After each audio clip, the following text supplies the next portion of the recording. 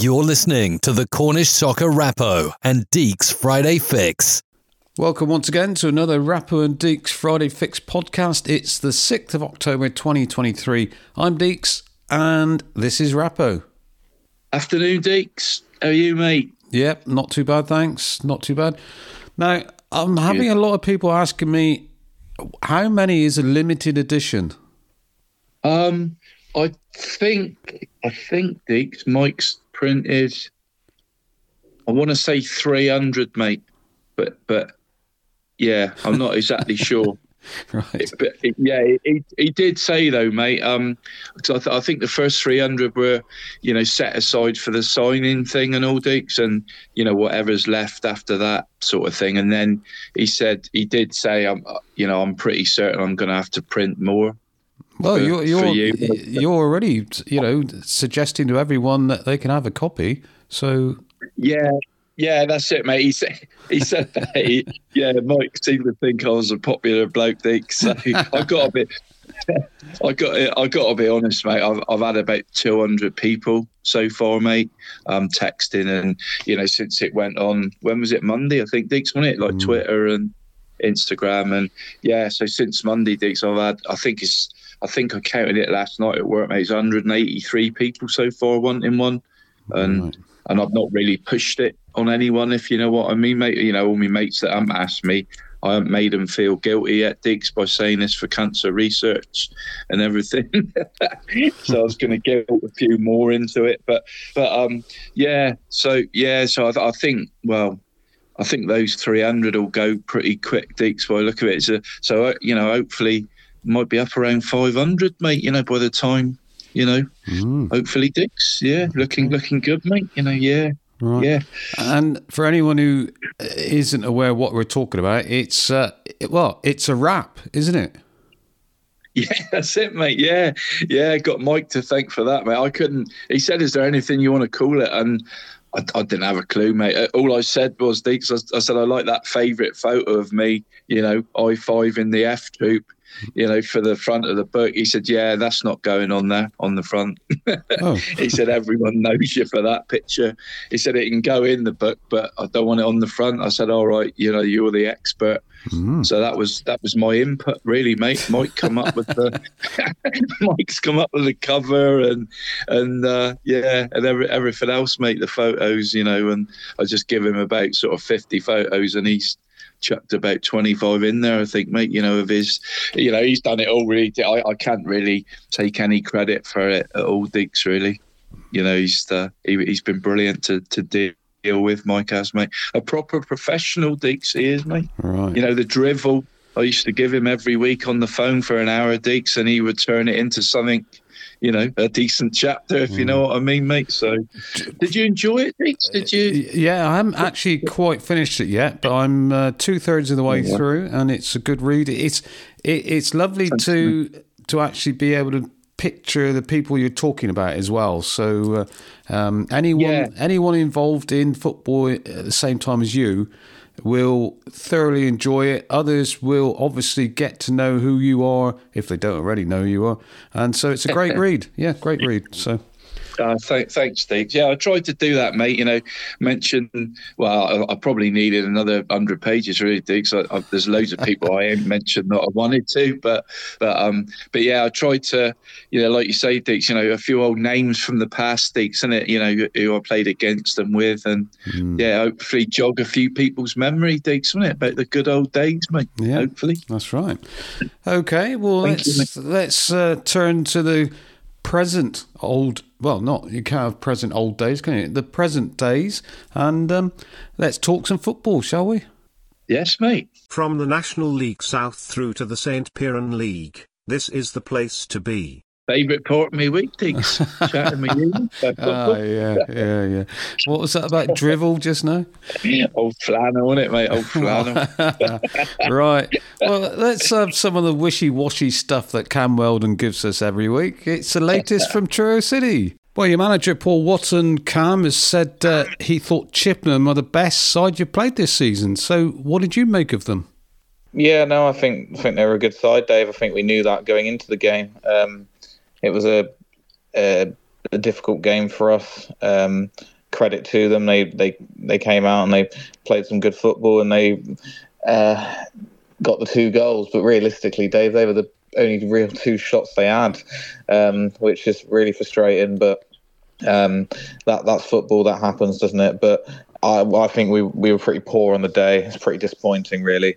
But even so, we still had enough chances to get on the score sheet, and if we'd have got that elusive goal, then maybe it might have been a different story. But we had a number of decent opportunities. I think Tyler Harvey had 2, and we've had more than enough chances to get something from the game, and we didn't take them. So, which is unlike us. We can't really blame the strikers. They've been you can allow them to have a few days off every now and then, but you kind of hope like your midfielders, your defenders pitching with some goals, because we are so reliant on Ty and Rock's goals. But unfortunately, that hasn't happened last couple of weeks, and but hopefully we can bounce back. But yeah, it was one of those games, Dave. I think the first goals are probably giving him too much time in the box, Matt McClure, and he's turned and fired, and not really much Hammy can do. He's done well to fire it low, and Hammy can't get there. And the second goal in the second half is, despite us having a decent amount of chances, they sort of just had a number of passes really, and then the shot from distance. I think Hammy will be a little disappointed with it, but whether it took a bobble or something, I'm not sure. But it's almost gone through him a little bit, which I know he won't be happy with. But yeah, not our best day, Dave. But these are the kind of games we know we're in for. Tough games in this league. We know we're going to have teams who are going to play some good stuff, and Chippenham came and did that. And I think it's a learning curve for us, but I'm sure we'll be looking to bounce back this weekend. But no, we've got some really tough fixtures coming up. It's relentless schedule for us, and we got some tough games coming up. Yeah, and one of those certainly is this coming Saturday, Worthing away. What are they, 5th in the table at the moment, 3 points off the top of the table. So this could be a tricky one, couldn't it?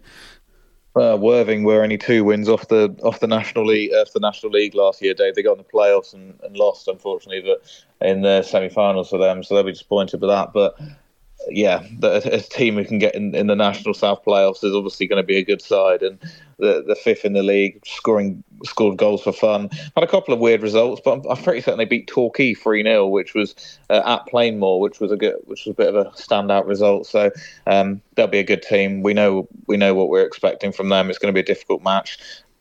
I think it's the first time we've ever played them, though, Dave. So it's always nice to have a new team. I might be wrong there, but I can't recall Truro ever playing them before. So be a new ground for me, which is always quite nice. But yeah, we're going to be a difficult match, no doubt about that. And the league position doesn't lie. They've had some really good results, scoring goals for fun. And there's one player who I didn't realise, who's just returned from injury actually on Saturday, who scored. I believe the winning goal for them might be a name that you might recall, Dave, is Jake Robinson, who is a name that many Truro fans probably will want to forget. If you remember, on the opening day of the 2018-19 season, Truro are playing at Plainmoor. They've lost 4-0 to Billericay. Yeah, Town, I remember that one well. Jake Robinson scored all 4 goals for Billericay. Yes, right. He's now playing for Worthing, and I think he's been out injured for the last 11 months or something. He's had a really nasty injury, but on his return, he scored. On his return, kind of unsurprisingly, he seems to score a lot of goals. But so he'll be a threat, no doubt. But yeah, it's going to be a tough game, as I said, and I'm sure the boys are looking forward to it. And I think for us, it'd be a chance to bounce back a little bit. With 3 defeats in a row now without scoring, it is something that I know that the lads won't like. I know one of those games is an FA Cup match, but we're in a good run of form in the league, and to be on back-to-back defeats is something we won't want to be in. So no doubt we'll want to try and put in a good performance and hopefully get some points on Saturday. How's the old injury list looking like? Yeah, it's sort of 1 step forward, 2 steps back a little bit, Dave, with the injuries at the moment. Who's actually out injured at the moment? So at the moment, obviously things might change between now and the weekend, but I can tell you who missed last Saturday's game. Ryan Law was suspended. He's back now, so it was only a 1-match suspension, I believe. Ben Addlesbury's still out injured. Billy Palfrey's obviously a more long-term injury. He's still out. trying to think off the top of my head who else is missing. Dan Rooney was missing on Saturday. Dan Sullivan was also missing on Saturday. But I believe Sullivan and Rooney aren't too serious, so hopefully we'll have them back in a few weeks. I think Ben slightly longer as well, and then obviously Billy's a bit more long term, probably a couple of months away for him. So yeah, it's sort of, you get one player fit and then you have a few more dropping down injured. We were a bit worried about Ed. Obviously last week he got stretched off against Weston, but he's a tough cookie and he was all right and managed to play on Saturday, which was good. But yeah, it's difficult, Dave, and we've got a small squad and a very small budget, and it's trying to, I think, fair play to Paul and Yates for being able to get a team out really more than anything. And it's the fact that you've got to be able to compete at this standard as well. And it doesn't help when you've got a small squad, but it doesn't help when you're getting players getting injured and stuff like this. It's difficult, isn't it? That's right. What about Tyler Harvey? Is he 100% fully fit, do you think? Yeah, I think so. Yeah, I think he missed the game before Western, so the Havant and Waterlooville game. I believe that was literally just I think he had some blisters on his feet, which is obviously a painful one. It's not serious, obviously, but it's a painful one to anybody who knows that feeling. So, but I think he's back now. Same with Jimmy Melhaddo at fullback. Thought he played really well on Saturday. He came back into the team as well. So we're slowly but surely we're getting bodies back, and just fingers crossed we don't get any more injuries, Dave. It's the last thing we need. Okay, well that's pretty much it for this week, isn't it? Yeah, well we can mention we got Matt Buse came into the club on Saturday. We announced him. I missed that one. Yeah, Matt Buse. Matt Buse, yeah, he was signed. Former Taunton Town, Torquay, Wealdstone, Weymouth. He's an attacking midfielder. We signed him on Saturday, so which was a good signing for us. And he played the full 90 on Saturday against Chippenham. Okay, so Matt Buse, how old is he? What colour hair has he got? 25, and he's blonde. And his younger brother plays for Yeovil Town, Dave. So, right. in goals. And Will Buse actually played for Truro. He was on loan from Bristol City a few years ago. Actually, in fact, Will Buse is famous. I remember he played in that 5-0 defeat at Stockport County, and he made about 5 or 6 saves. If it wasn't for him, it probably could have been double figures that day. So, small world. There's always links in this world. Yeah, There's always some weird link to something. But so is this a temporary signing or a permanent? I'm not sure. I'm not too sure on the. I believe it's not like a loan or anything. He's without a club, so I'm guessing it's like a permanent deal. But for how long, I'm not sure what the situation is there. But he's signed and played on Saturday. So. Right. And out of 10, rating of 10, what would you have given him on Saturday? Well, considering he's not played this season, I think he did really well, actually, Dave. He had a couple of good opportunities and stuff. So 7? Give him a 7, yeah. It's always a fair assessment, isn't it? So. Right. What would you give Paul Wootton's interview post-match out of 10? I'll be honest, Dave. I always give Paul at least a 9 or a 10 in these. If I was to do this every week, because win, lose or draw, he's always 100% honest, and I think that's to be admired. You see a lot of managers come out and say stuff that perhaps you look at and think really, but Paul, as I said, win, lose or draw, you'll always get an honest assessment from you. He won't shy away. He'll always do an interview, and as I said, I think. It's quite nice to see that. It's almost a breath of fresh air a little bit. You don't often see managers do that. So, yeah. Right. Okay. Well, thank you very much, Cam. Let's keep our fingers crossed for something good on Saturday. Fingers crossed, Dave. Fingers crossed. Yeah, it sounds like one of those days, Deeks, like what do you call them, mate? A bad day at the office and all, mate, for City, done it on Saturday, really, Deeks. Strikers missing chances, Hammy in goal, letting a soft one in. Bit out of character all round, really, Deeks, isn't it? The strikers are, been performing for City. Hammy's obviously, I know he's been injured, but he's a top keeper, mate. So, out of character for those guys, really, Dig. So usually pretty reliable, mate, aren't they, on all fronts? But yeah, just one of them days, I think, Dig. I see City are still top half, just hanging on to the top half of the table there. So not all and doom, really, Dixon. And I agree with Cam, mate. You know, see how he fronts up, mate, doesn't he? With an honest interview, win, lose or draw after the game, mate, which is bit to be admired, I think, Dixon, it from Watsy, really, mate. Well, yes, that's right. He he just never looks very happy, though, does he? I think he is one of them people, mate, isn't he? That his demeanour doesn't come across as a an happy-go-lucky type of guy, does it? His glass is half empty, isn't it, rather than half full. Yeah. But I think he's a good guy though, mate, isn't he? And he's obviously a proper football man, Deeks, isn't he? So we're all different, I suppose, Deeks, aren't we? In our sort of demeanour, mate, aren't we? I suppose. Demeanour, God, blimey. Yeah. Did you like that one? Yeah, mate? that's a good word, right? That's a Richard Lander education coming out. That is, right. Okay, so so Truro, they're up at Worthing on Saturday. Well, yeah, that's not going to be an easy game, is it? No, it won't be, Deeks. I played there, Deeks, for Cornwall, actually, at Worthing, mate, in about 1993. Really nice setup there. I think we drew 2-2, mate. Me and Swigsy, I think, scored for Cornwall, mate. Sussex, is it, Deeks?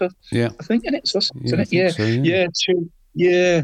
I think Swigsy opened the scoring. We went 2-1 down, and I think I scored late on to scrape a point. But it was a nice setup, Deeks, and I think they've done quite a bit to the, like Cam said, mate. They're pretty. I think they're a pretty ambitious club these days, Deeks, and they just missed out on promotion, didn't they, last year to the, the proper Stat 1 football, Deeks. So, like you say, mate, it's going to be a tough old ask up there, mate, innit, to get anything, I think. Yeah. Now, you mentioned Bradley Swiggs there, didn't you? So, I don't want to go harping on about your book because, you haven't got enough copies already. So, who's the best striker you've played alongside? Oh, flipping it, Deeks. Do you say this in the book or not? Yeah, I think so, mate. I mean, in that case, no, don't say it. Don't say it. If you mention it in the book, everyone's going to have to buy it to find out. Yeah, that's true, mate. That's true. I don't want to ruin it, mate. There's been a few, though. Yeah, there's been a few Deeps, got to say, mate. Right. Got to say. Okay. Yeah. Right, well, let's move on. Southern League football. Well, Southern League, what is it? Division 1 South football. But they're having a lot of cup action at the moment. And everything we need to know about Mousehole, here it is from Pablo. Right then, Pablo, tell us what's happening at Trungle. What's the latest news, results, goal scorers, injuries? You know it all. Yeah, well, we've come off the back of just our second game in the Southern League in September, funnily enough. Obviously, we played right at the start against Bristol Manor Farm and then finished off with a game away to Yates. Obviously, all those FA Cup and FA Trophy games in the end. We got ourselves a 2-1 win on the weekend. Massive win, actually, I'd say. Kind of keeps us up towards the top of the table. Funnily enough, actually, we know if we win all our games in hand, we can actually go top of the league, above Willand and Bemerton Heath Harlequin. So which is great, obviously, and sort of symbolises the great start we've made. And obviously, we've got those games in hand because of the cup runs we've been on. But that game against Yate, again, what I'd say about it is it's a 2-1 win away from home. Massive win. Different sort of Mousehole win in the fact that I thought we were more resilient, dug in, showed some gritty work at the back. But again, I think the first half we weren't good enough.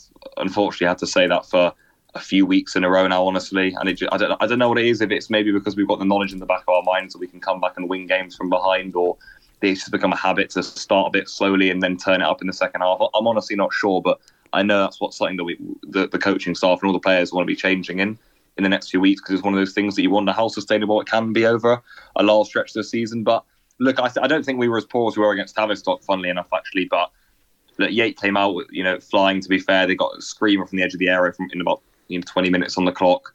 But I thought second half we turned it up immediately. Jack Brevins didn't start, came off the bench at half time. I think changed the game definitely with what he's done so far this season. Top scorer, of course, we can't get away from that. But it was actually Hayden Turner who levelled it. Long ball over the top from Max Hill. And the right back sort of couldn't really control it. And then Hayden's gone clean through on goal and just slotted it over the keeper. And then literally within 4 minutes later, Jack Brevins on the turn as well, put us 2-1 up. So sort of like a smash and grab turnaround. But we were building all of that second half, to be fair, and got there in the end. And then obviously when you're 2-1 up away from home, when you haven't played your best football, then you've got to dig in, and do the dirty work, which maybe we haven't been able to do so far this season. That's why we've lost games late on or drawn them even to Tavistock, to Bashley even in the league earlier on. So I think to come away there with all 3 points, not lose it at the end, and they had a cracking chance to equalise at the end where I think everyone just had their hearts in their mouths. But look, another great win on the road, to be fair. Caps off, a busy month, really good month though, to be fair, with the cup progression and obviously 2 wins in the league, which feels weird to say in September, only playing 2 league games. But yeah, it was good to get back to league action, get more points on the board, and like I said, it was a bit of like a different win in a way, with the way we sort of like had to grind out, instead of playing like beautiful football for the entirety of the 90 minutes, Okay, so you're third in the table, you're the only undefeated side in the league, but some are saying that actually you haven't played a decent side yet. Yeah, I'm sure they are. I mean, look, from what I can tell by the fixtures, the decent sides are going to start coming pretty quick and fast, though. So I think we'll be able to prove ourselves then. I'm not sure how much I buy about that sort of stuff, though. Ultimately, it is also our first season in this league. The fact that we're the only unbeaten side is something quite impressive, honestly. I think you look at teams like Westbury, who we beat 4-0 on the opening game of the season. They're not far off the promotion playoff spots. You look at Bashley, I think we're a decent side. So I'm not, of course, we're going to have bigger tests in the next few weeks. I'm sure that will happen. I'm aware we're playing teams, closer to the top of the table. That's going to be really interesting to see how we do. No doubt about that. But also, I know we've proven ourselves before. We're good at almost being at the underdogs and coming up to the league and proving our worth. So look, I think we welcome playing the big teams. We know we have to in the next few weeks. I know we're playing Willand in 2 weeks' time, is it? Melksham or Hyatt, we're playing them very soon. These teams are going to start coming soon, Deeks. There's no escaping it. So look, people can potentially say that. To be fair, I haven't actually heard anyone say that to me in person. But when you look at the fixtures and you put the opposition we've played in relation to where they are on the table, you can understand maybe the comment. But I think, to be fair, first time in this new division, all those cup games to deal with as well. The fact that we're still unbeaten, the only unbeaten side of the league, by the way, is super impressive. Right. Okay. Now, you mentioned cup football, and that's what it is this Saturday coming, isn't it? Yeah, it is indeed. Another FA Trophy game. If I'm right in saying if we win this one, we'll go into the first round proper, which is great.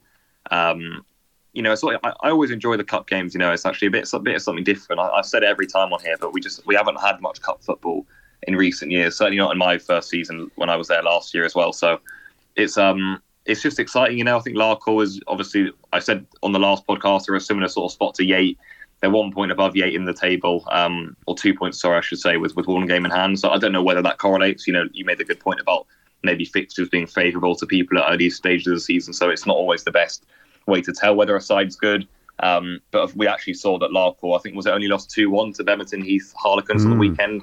Maybe that's just something about them at home as well, whether they're a difficult team to beat. And that's a side in second above us, who have started really well. So that actually, Deets, could be quite a good indicator. I'm not saying every game's the same as the other. It obviously isn't, but that's not a bad indicator, is it?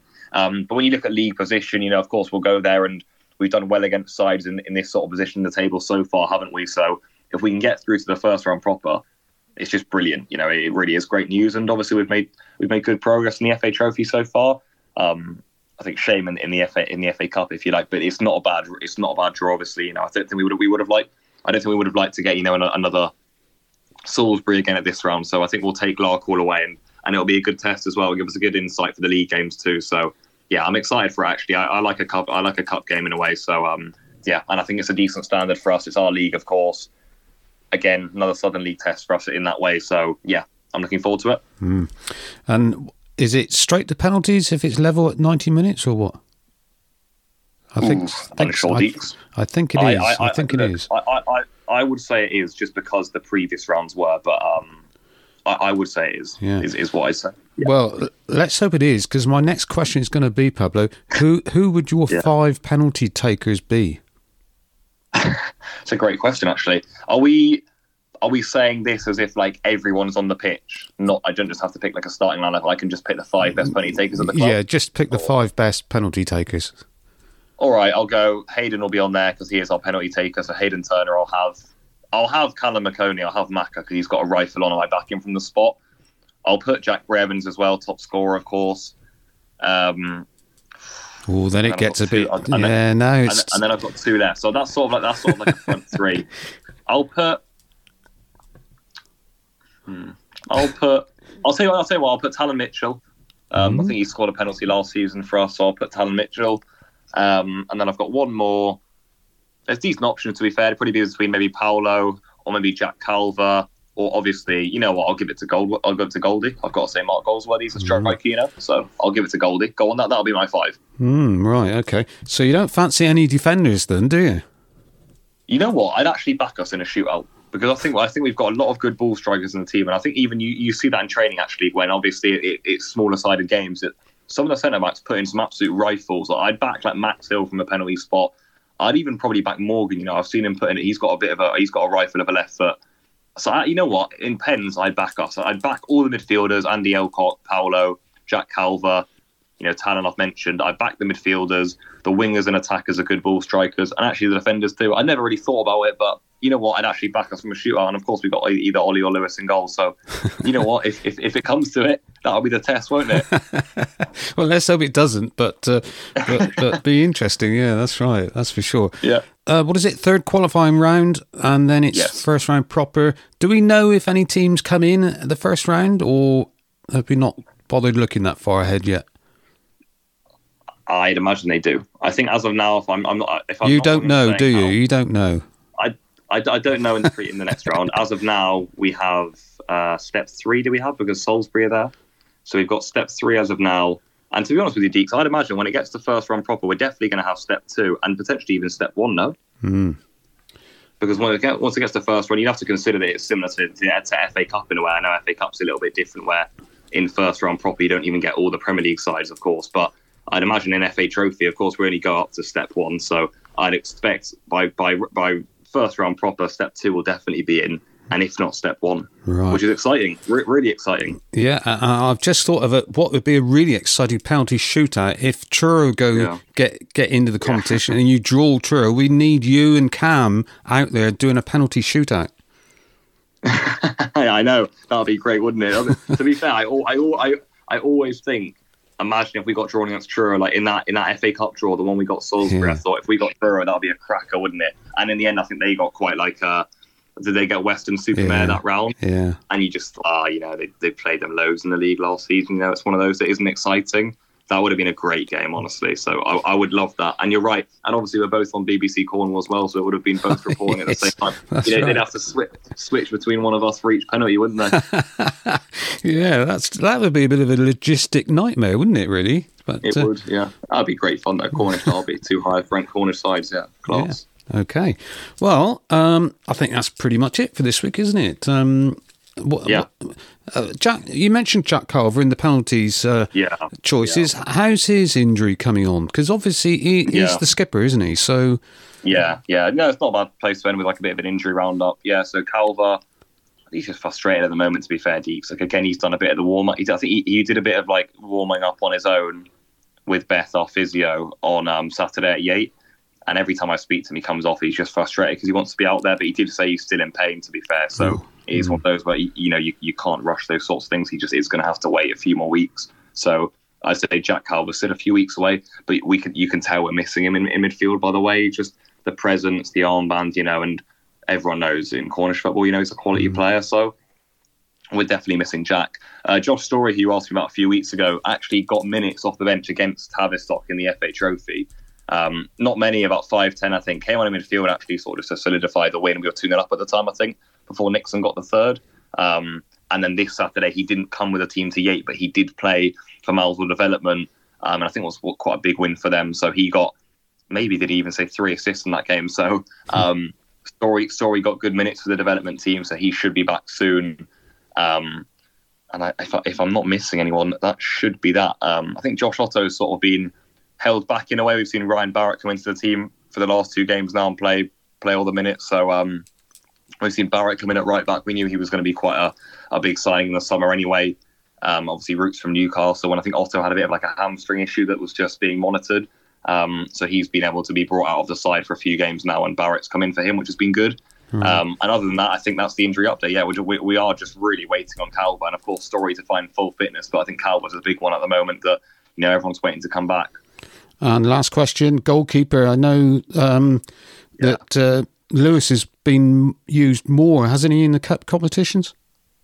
Yeah, he has, but against Tavistock at home, Ollie Chenoweth played. Right. And I presume what that was, Deeks, was because we had so many cup games in a row, as you know, and then we had this Yate game coming up on the weekend, which we probably knew Ollie was going to play. And I think probably Jake and the staff just wanted Ollie to get some familiarity, so he was back in between the six for the Tavistock game, and then, of course, again against Yate on the weekend. So maybe it's just Ollie to carry on. But having said that, now that we've got more league games, so that, Ollie can still, interchange there. I think before it was because we had so many cup in a row, it was hard for Ollie to get any rhythm to then come back to the league. But you never know, so it could be Lewis. But that's a good question. If I had to go one way, I'd say Ollie, just because I think he's been playing the games, the last few games, including the cup ones. But yeah, now that we're back in league action, it could be Lewis again. Right. I think that's slightly sitting on the fence there, Pablo.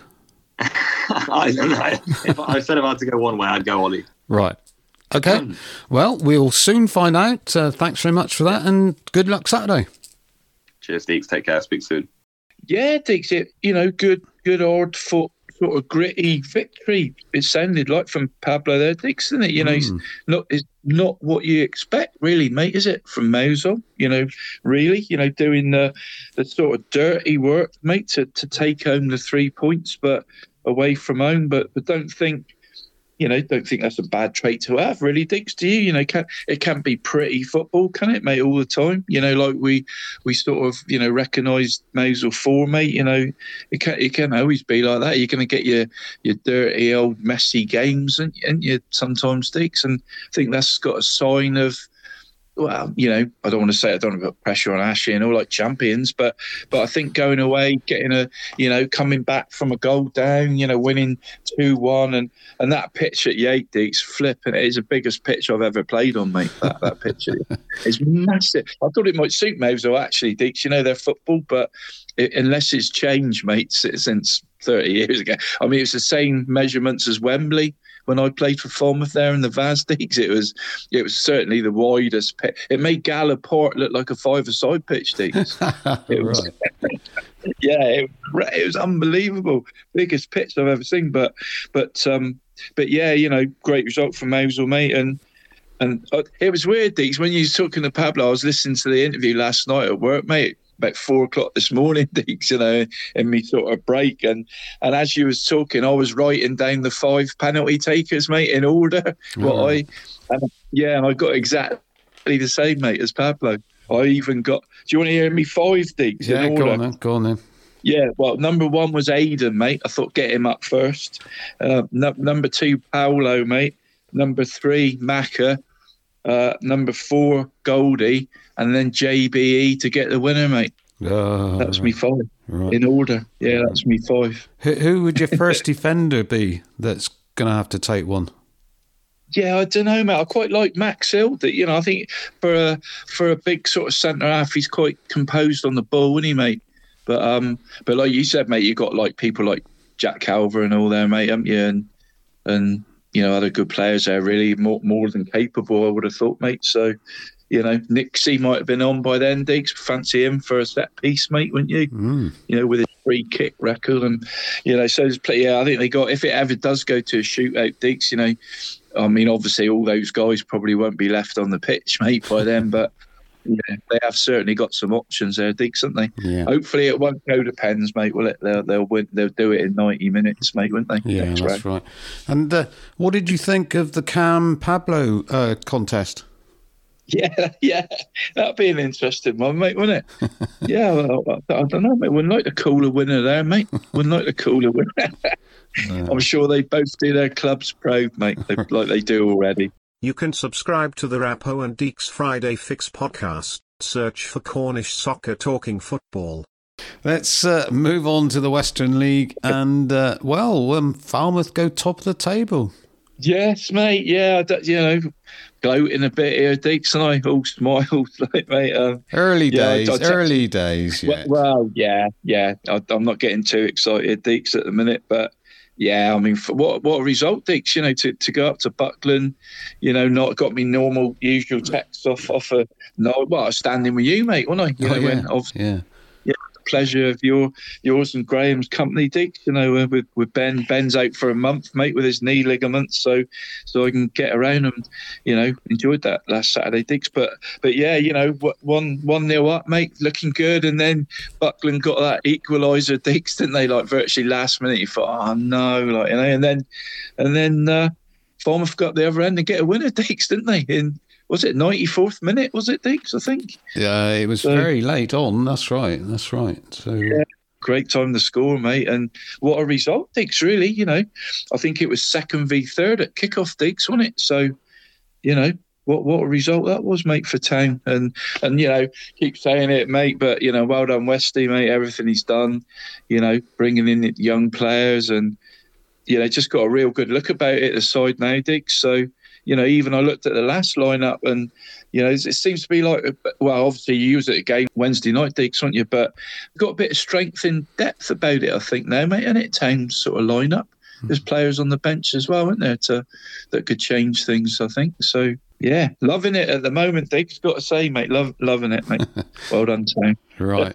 So that was the good news. The bad news, obviously, was Helston going down 3-1 at home to Barnstaple, wasn't it? Yeah, I think we was all shocked with that, mate, weren't we? And as fate would have it, mate, you know, we said about Oscar Massey, mate, didn't we, on his debut?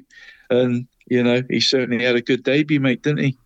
At Callaway Park there for his new club. So, yeah, I'm sure, you know, Cousy knows his football, Dicks, doesn't he? Great coach and great manager, you know, tactician, everything that goes with it. And, you know, Barnstaple are a decent side, Dicks, and it's a tough old league, isn't it, mate? Looking at the Western League, Dicks, you know, it's a tough old division. So I don't think anyone's ever going to go through that with, you know, even if you got aspirations of winning it like Elston have, mate. I don't think anyone's going to go through that league and win it without losing maybe even 4 or 5 games, Dicks, to you over that long season that they got. So no need to panic, I don't think, is there, mate, really? No. I don't think.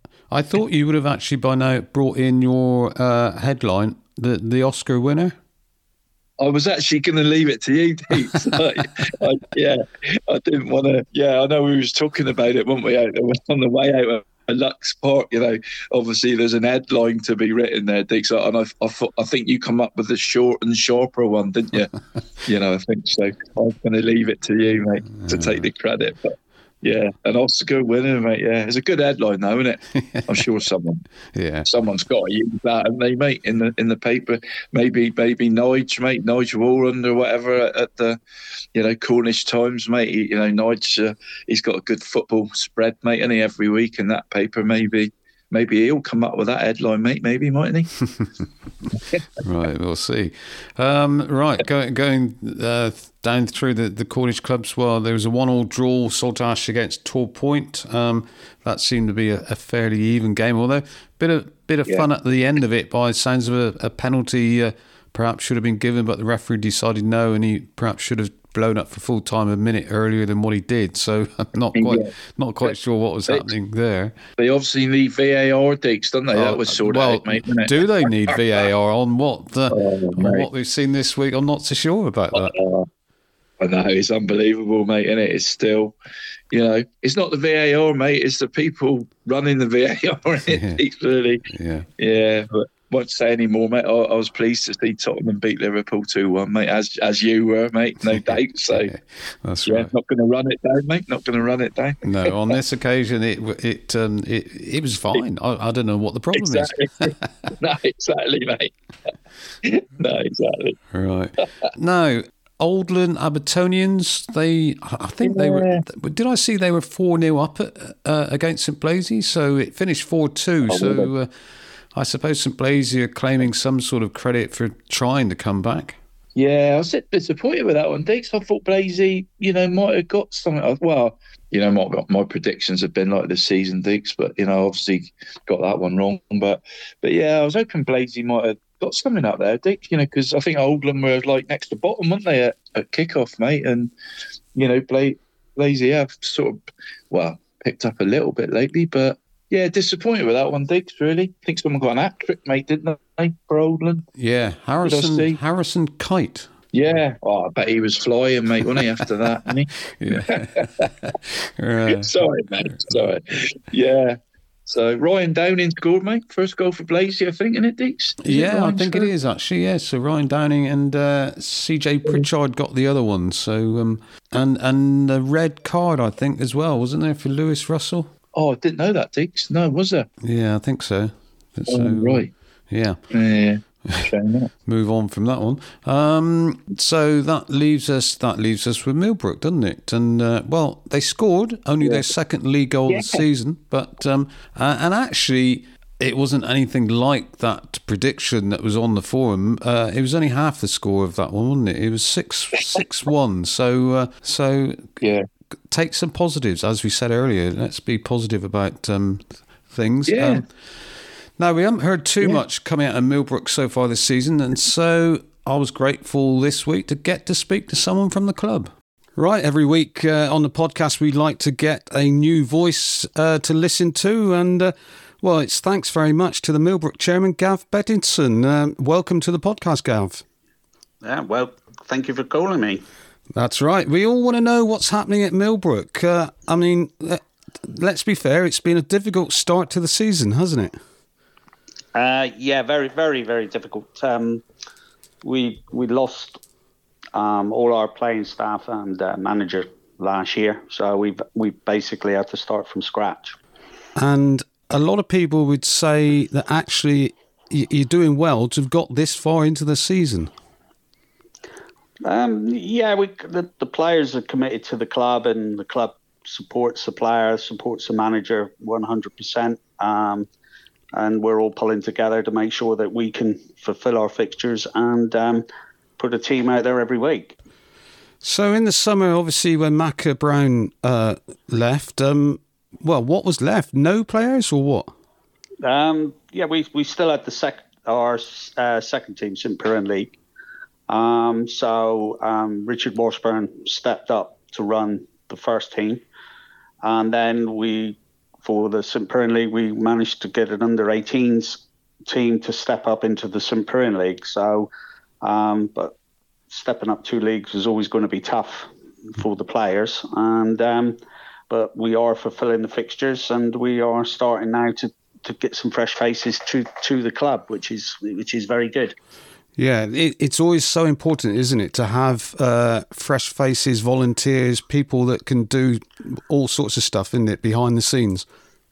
Yeah, I mean, it wasn't just the football side either. We lost chairman, football secretary, and treasurer as well. So we were a bit decimated as a club. So we kind of it was very, very difficult to keep the club going. But we've got some good people behind the scenes, and in front of house on the social side is working very well. We've got a good bar manager in Ryan Riley, who's turned the club around socially, which is fantastic. And on the football pitch, we are, we're putting out players every week and getting the games done. And it's looking more and more positive. A very young side. And where are most of the players coming from? Because obviously you've got the Tor Point right on your doorstep there. You've got Sotash not that far away. Where do the bulk of the players, where do they come from? Is it Plymouth or is it direct Millbrook or what? It's all over, really. We're trying to generate more and more local players to come in and play for Millbrook. It is difficult because we haven't got a youth set up. So it's just encouraging people to come in, see the club, see what we can offer, and play for us. But yeah, it's all over basically. We will obtain players from Plymouth, Saltash, Millbrook, Tor Point, to play for the club. And I mean, I'm assuming financially, is there any money to attract players to you or what? Millbrook's never been a club to offer huge financial benefits to players. It's it's never had that financial backing really. So it's all about playing for the club, playing for the badge really. But we will support as much as we can as a club for the players. How long have you been at the club? Couple of years? I've been there nearly 4.5 years now. Right. So you've seen a lot of change in that time. Yeah, I came in basically as sponsoring the kits and sponsoring and bringing in commercial side of it. But I'm originally from Millbrook, so my passion is with Millbrook. It always has been. Right. And because one of the issues has been there over recent seasons, crowds. You don't get many people watching, do you? So what can you do about that? I asked Macca the exact same question last season, and it's difficult to answer it. But what can be done about that side of things? It is a difficult question. We just don't get the local support from the village to come down and watch the football. It's a shame because we got a fantastic facility, but it is this year there has been a vast improvement. Our crowds are up on last year, so all we can do is ask people to come down, support the club, support the players. And with perhaps bringing in a few more local lads, it may generate more support. Yeah, and it's so important to bring in that support, isn't it? Because you've got to pay for the referees alone, haven't you? Forget the players, but you've still got costs going out each match day, haven't you? Yeah. There's a lot of costs, not just referees. You got to maintain the ground. You got the floodlights. You got the showers. You got everything there, all behind the scenes. People don't see. It's a continual thing, even down to line marker. It all costs. So you've got to sustain that, and luckily we do get or have had a lot of good sponsorship, which covers a lot of the cost, which is excellent, and local businesses who've put on signs and put in the program. So we do get quite a lot of local support from local businesses. Right, and I noticed just earlier in the week that you're now advertising for a football secretary. So. How does anyone get in touch with you if anyone's interested? They can either contact me or Richard Washburn to see if they want to come down to the club, introduce them to the club, see the setup, and it's a major position as well. We do need a football secretary. So how come you're advertising? Is the previous one had to move away or what? Yeah, he kind of found it a little bit hard going.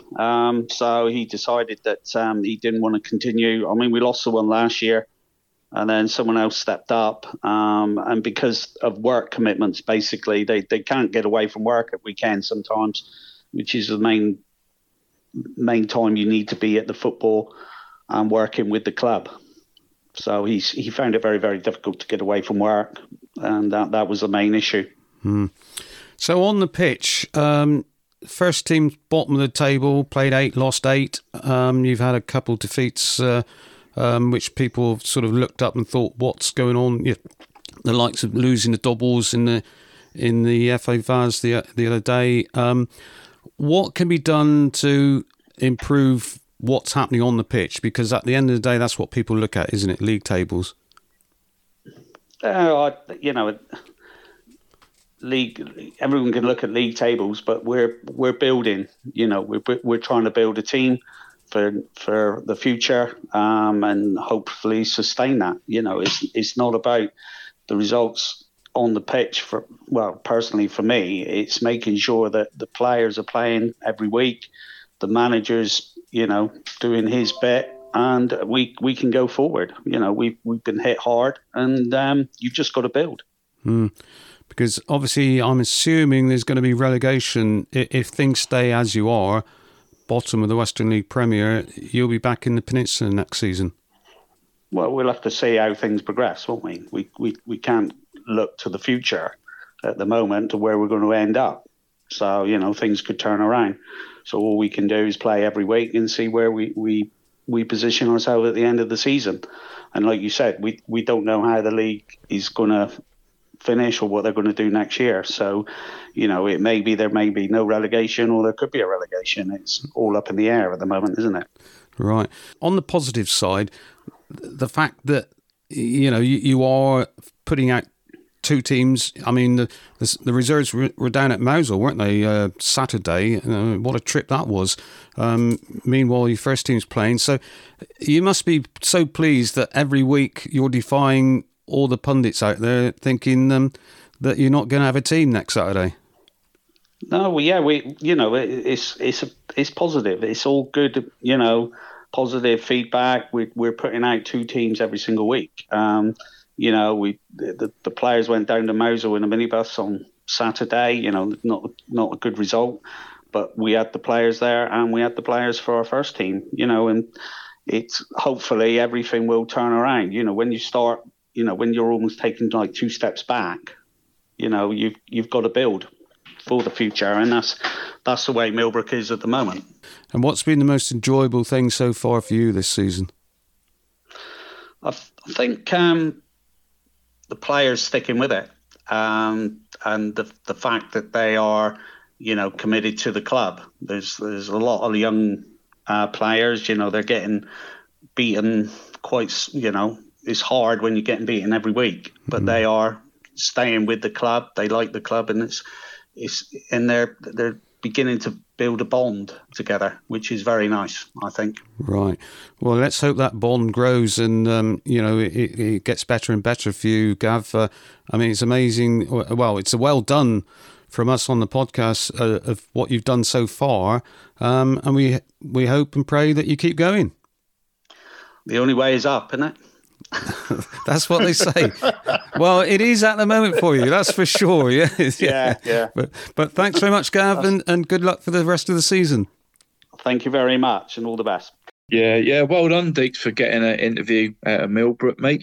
Sort of finally is, good to hear from Gav that the clubhouse is doing well, Deeks. Anyway, innit? Shame the locals don't support the club a touch more, really, mate, innit? But because I think we've all got a bit of a vested interest in the club, Deeks, something, after what they went through, all those years back. I know I chucked in a 20 at the time, Deeks, I think, for what it was worth, mate. Because I've had some nice days up Millbrook there as a player, over the years, and I didn't want to see it go. And I think Moore did some great work, didn't he?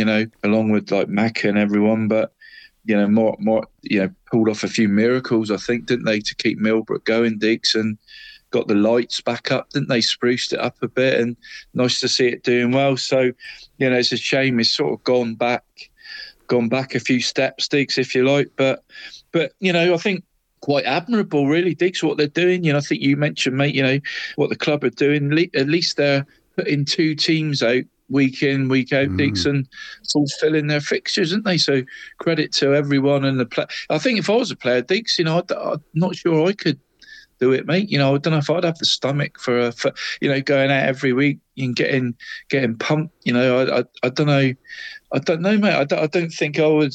I just got full respect for the players, mate. For what they're doing, really. Deeks, got a lot, like Gav said, mate. The reserves went down to Mousehole, a much longer trip than that, is there, Deeks, on a minibus. Yeah. So they, got down there, mate, fulfilled the fixture. So, yeah, I think it's quite admirable, good on Millbrook, mate, and good luck to him for the future, mate, really. Yeah, well, that's right. That's what we must say is well done so far. Keep it up. And I'm sure there's going to be, as winter draws closer, I'm sure there's going to be a few trips that aren't going to be quite so...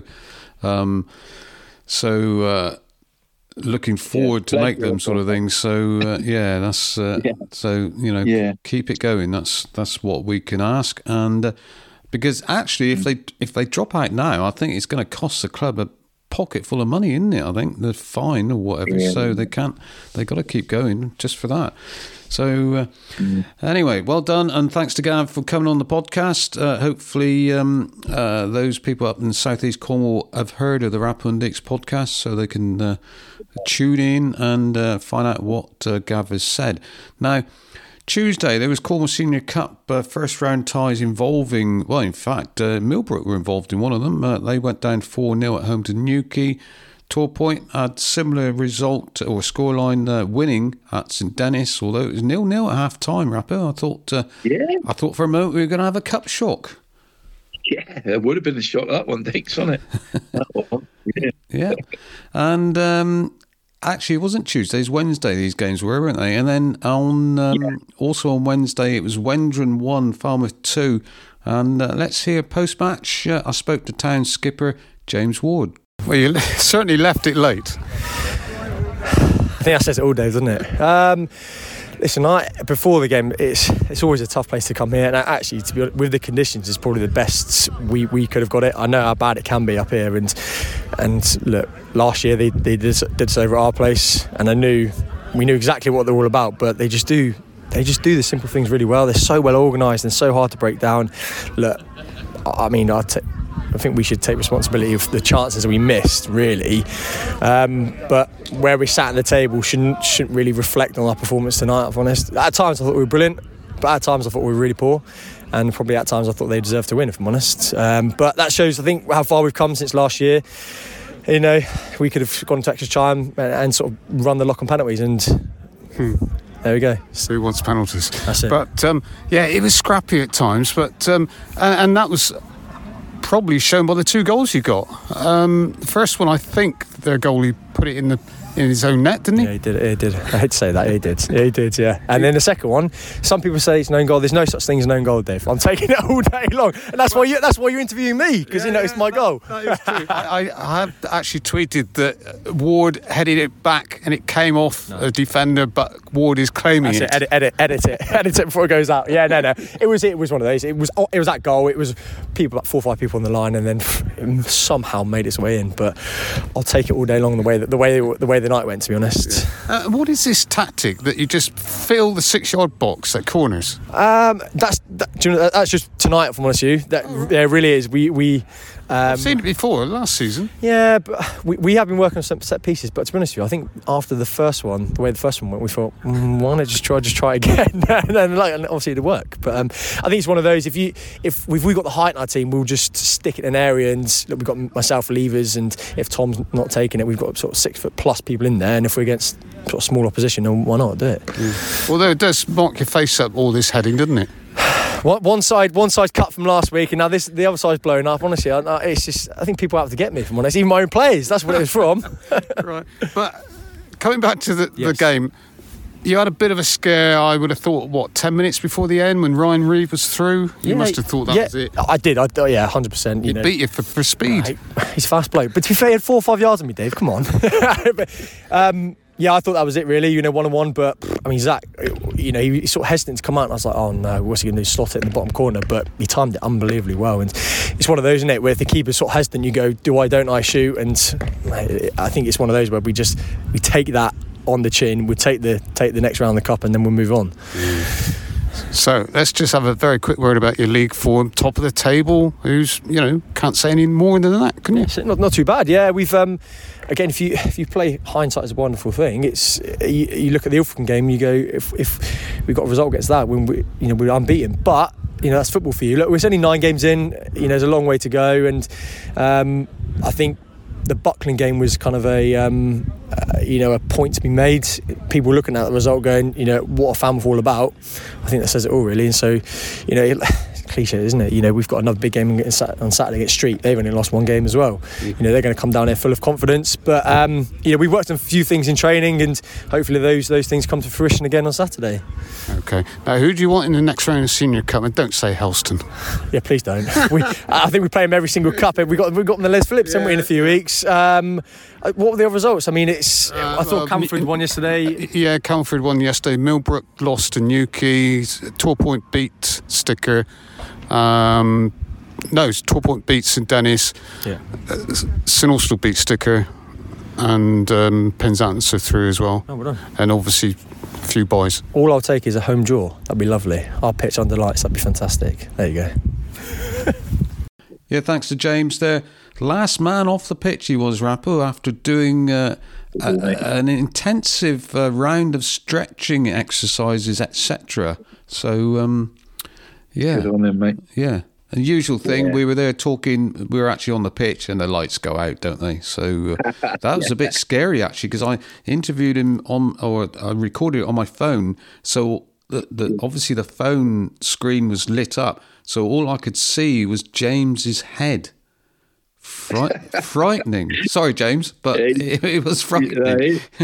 He's a big figure, mate, isn't he? He's a big man, isn't he, mate? So I think he's frightened a few strikers in his time, mate, isn't he? That's for sure. Yeah. But it was nice on this. Sorry, Deeks, go on, mate. No, I was going to say, I must thank Wendron because they did actually switch the lights back on. So whether that was because they saw us out there or not, I don't know. But anyway, what were you going to say? He probably done it on purpose, mate, didn't he? He probably done it on purpose. Yeah, that's right. They were sulking because they lost, I expect. Yeah. The lights went out on Wendron's Senior Cup run, didn't it? Yeah, that's right. Reece likes a goal, doesn't he, mate, against Falmouth? Reece Carroll, mate. Yeah, scored last season, didn't he? And scored again this week. And it was a good goal. Yeah. I was standing right behind it. And to be fair, as soon as he took it, it was in, basically. It was a well-hit shot, bender, around the wall, top corner. Keeper had no chance, so great goal. That brought it back 1-1, and but it's as James and I said, it was a funny game to some degree. There was spells of really good, close knit sort of passing football, and then all of a sudden it would get scrappy for about 10 minutes or so. So but local derby, Deeks, I suppose, isn't it? Sometimes it goes out the window a bit, doesn't it? The old nice football in a local derby cup tie, doesn't it? I think sometimes. Yeah. Anyway, that he finished 2 on the Falmouth, so they go through to the next round. Yeah. Nice honest interview from Wardy there, Deeks. Nice quick interview. You know, he loves the Senior Cup header, mate, doesn't he? He loves the Senior Cup header. Yeah. He's got a few of them, hasn't he? But great time to score, mate, isn't it? Like you said, especially in the cup tie and another round in the cup, top of the league. You know, see who we get in the next round, Deeks. Happy days at Bickland, Deeks, isn't it? Happy days. Right. Well, what about that game Saturday then? Street. Just the one defeat Street has suffered in the league in 8 league games. Yeah, they're on a bit of run of form, Deeks, aren't they? They're good. I mean, I think they're 9th in the league, obviously down the top. But yeah, I think they've won like the last few games. Like, is it like 6-3 or something, Deeks? They've had a couple 6-3s, haven't they? And a 4-3. 4-3. I think they. Yeah. Sorry, Deeks, can you hear them dogs barking out? Sorry, mate. Sorry if you can hear a load of dogs barking out. So, probably chasing your cats. Yeah, probably, mate. Yeah, Paddy will come sprinting in a minute, mate, won't he? Yeah, mate. Yeah, I've got it here actually, Deeks. I just got it here. Yeah, Street 6-3 against Radstock, mate. 4-3 against Nailsea. 4-2 away to Warminster, mate. I think they lost to Elston 4-2 as well, Deeks, didn't they? So yeah, they're scoring. 3 all at Buckland, Deeks. They're scoring a lot of goals, Deeks, but they're letting a load in as well, aren't they? Yeah. So yeah, fancy Town there, mate. 4-1 Town, Deeks. 4-2. 4-2. Yeah. Right, a late goal. Right. Yeah. Okay, so that's Falmouth home to Street. Our other Cornish sides, well, I think Tor Point would do well to avoid defeat, won't they? They're up at Bridgewater on Saturday. That's going to be a toughie, isn't it? Yeah, it is, Deeks. Looking at the fixtures here, Deeks, there's some tough ones, mate, isn't there? Yeah, Tor Point do. It'll be a success to get anything from that game, won't it, I think, mate? Yeah. Another tough one, I would imagine you've put down Sablazy against Clevedon. Yeah, that's another one, Deeks, isn't it? Clevedon, top 5, aren't they? Unbeaten, I think, Deeks, aren't they? Clevedon, unbeaten. I think they've played a few lesser games, but yeah, I think they're still unbeaten. So yeah, it's going to be a tough one, Deeks. Might even go and have a look at that one, Deeks, I think. All right. And possibly. How about this one then? Shepton Mallet against Saltash United. What's your thoughts on that one? Yeah, it's a tough one as well, Deeks. I always think Shepton are a good side at home, Deeks, on their own pitch. I haven't really looked at the sort of table detail this season, mate. There's nothing spectacular, Deeks. Right. No. No, it's nothing spectacular, is it? So, yeah, it's I don't know, mate. Winnable, I suppose, mate. In it for Macca, and winnable, possibly Deeks. But I suppose anything from that game would be a decent result, wouldn't it, for the Ashes, Deeks? Really on the road. Yeah, and really, I think I think a win would actually confirm that they have sort of turned the corner and things are looking up for them. But it's difficult one to predict, that one. So Shepton Mallet 11th, and they've won 3, drawn 3, and lost 3. So there we go. What else we got? Well, Millbrook, they're away and they're up at Brixham, who seem to be on good form at the moment, aren't they, Brixham? Yeah, they are, Dicks, aren't they? Yeah, they've adapted really well to it, mate, aren't they? They're a good club, aren't they, mate? We went up there a couple of seasons ago, Dicks, and was pretty impressed, mate, weren't we, with everything up there? So, I sort of keep an eye on their sort of results since that night, mate. We went up there, and certainly an impressive sort of setup, Dicks, and Western League don't seem to be much problems for them, mate, does it? Seem to be adapting well, Dicks, Yeah, that's right. And that leaves the one game, and that, of course, is Helston Athletic. They go up to Oldland Abertonians, and they're going to return to winning ways, aren't they? Yeah, I expect that, Deeks. I expect a good old reaction, mate, from Helston up there. It wouldn't surprise me if there's a really big win for Helston up there, Deeks. Like 4-5-1 job, I reckon. I think Cousy he might send them out with a little bit of a flea in their ear, mate, mightn't he? A little bit. And I think there'll be a reaction there, mate. Anyway, Deeks, I can see Helston winning that one quite well, mate, I think. Right. Okay, so that's Western League for the moment. Best of luck to all those sides and anyone who's going to a Western League match on Saturday, 3:00 kickoff. Your Cornish Soccer Podcast. South West Peninsula League, Step 6 football, and let's start with who is it we normally start with? Yeah, he's a legend, isn't he, mate? He's a legend. Right. Sorry, we haven't got the legend, but instead we've got Phil Hiscox. Well, I'm just looking back at last Saturday's results, Phil, and I guess that the first thing to point out is that the 100% record has gone in the West, hasn't it? The one lasting one that there was. Yeah, we had obviously with Wendron losing the week before, didn't we? And then we had St Austell taking a point away at Liscard with a 3-3 draw. So Liscard are still the only unbeaten side left, but there's nobody left with 100%. Yeah, that's right. I quite like that. That's nothing against Liscard. I like the thought that most teams are capable of picking up points and dropping points. So, if you're 100%, it doesn't show that. Yeah. In the East Division, we're the same. Ivy Bridge have got the same record as Liscard, effectively, in that they're also unbeaten but have had a draw. And Dartmouth haven't had a win, but they have got a point. So, all in all, I've seen worse league tables, at the end of September, which is what those fixtures were. Yeah. And going back over the years, have there been sort of many seasons where there's been an absolute, walk away by one team that's won it from about sort of November onwards? Not in the Step 6 divisions. We did have it in the old Step 7 divisions, and we went a few years back. Sticker won it so early that I think we presented the cup before Christmas. Easter. Well, quite Christmas, but and that's obviously the one we referred to is nobody's ever gone a whole Peninsula League season undefeated. But that season for Sticker, they had won the title undefeated, and then they had so many meaningless games left to play afterwards. They managed to lose one of them. That's football for you. So that's football, yeah, absolutely. Yeah. And the records still show that they had to play that game and they lost it. So, yeah, that's right. Yeah. Okay, so have you been watching loads of goals? Pretty good goal count. Actually, it wasn't great until Wednesday night. That sort of saved me this week. Rappo will be fairly pleased. 15 in 3 this week since we spoke. So it's about my average. It's not the league average. It's about my average. Yeah. Saturday, I hadn't been to Bridport this season. That's our furthest east, our one club in Dorset. So I had a lift out there. Bridport. Sorry, Bobby Tracy, a funny side. They were 2-0 up at half time and well worth it. They came out second half almost sort of like having to defend what they had rather than carry on the way they were. Bridport scored one. You always get good support there. There's another 180 crowd on a Saturday afternoon at Bridport. It's great support there.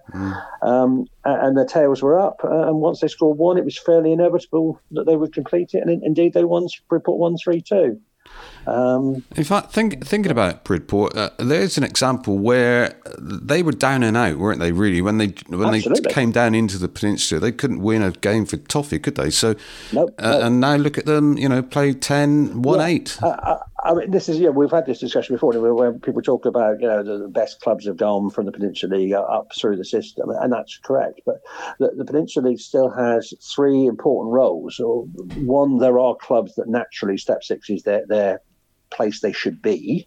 I don't want to sort of portray which particular clubs that is, but there are some clubs that will be playing at Step 6 for the last 20 years and probably will be for the next 20 years.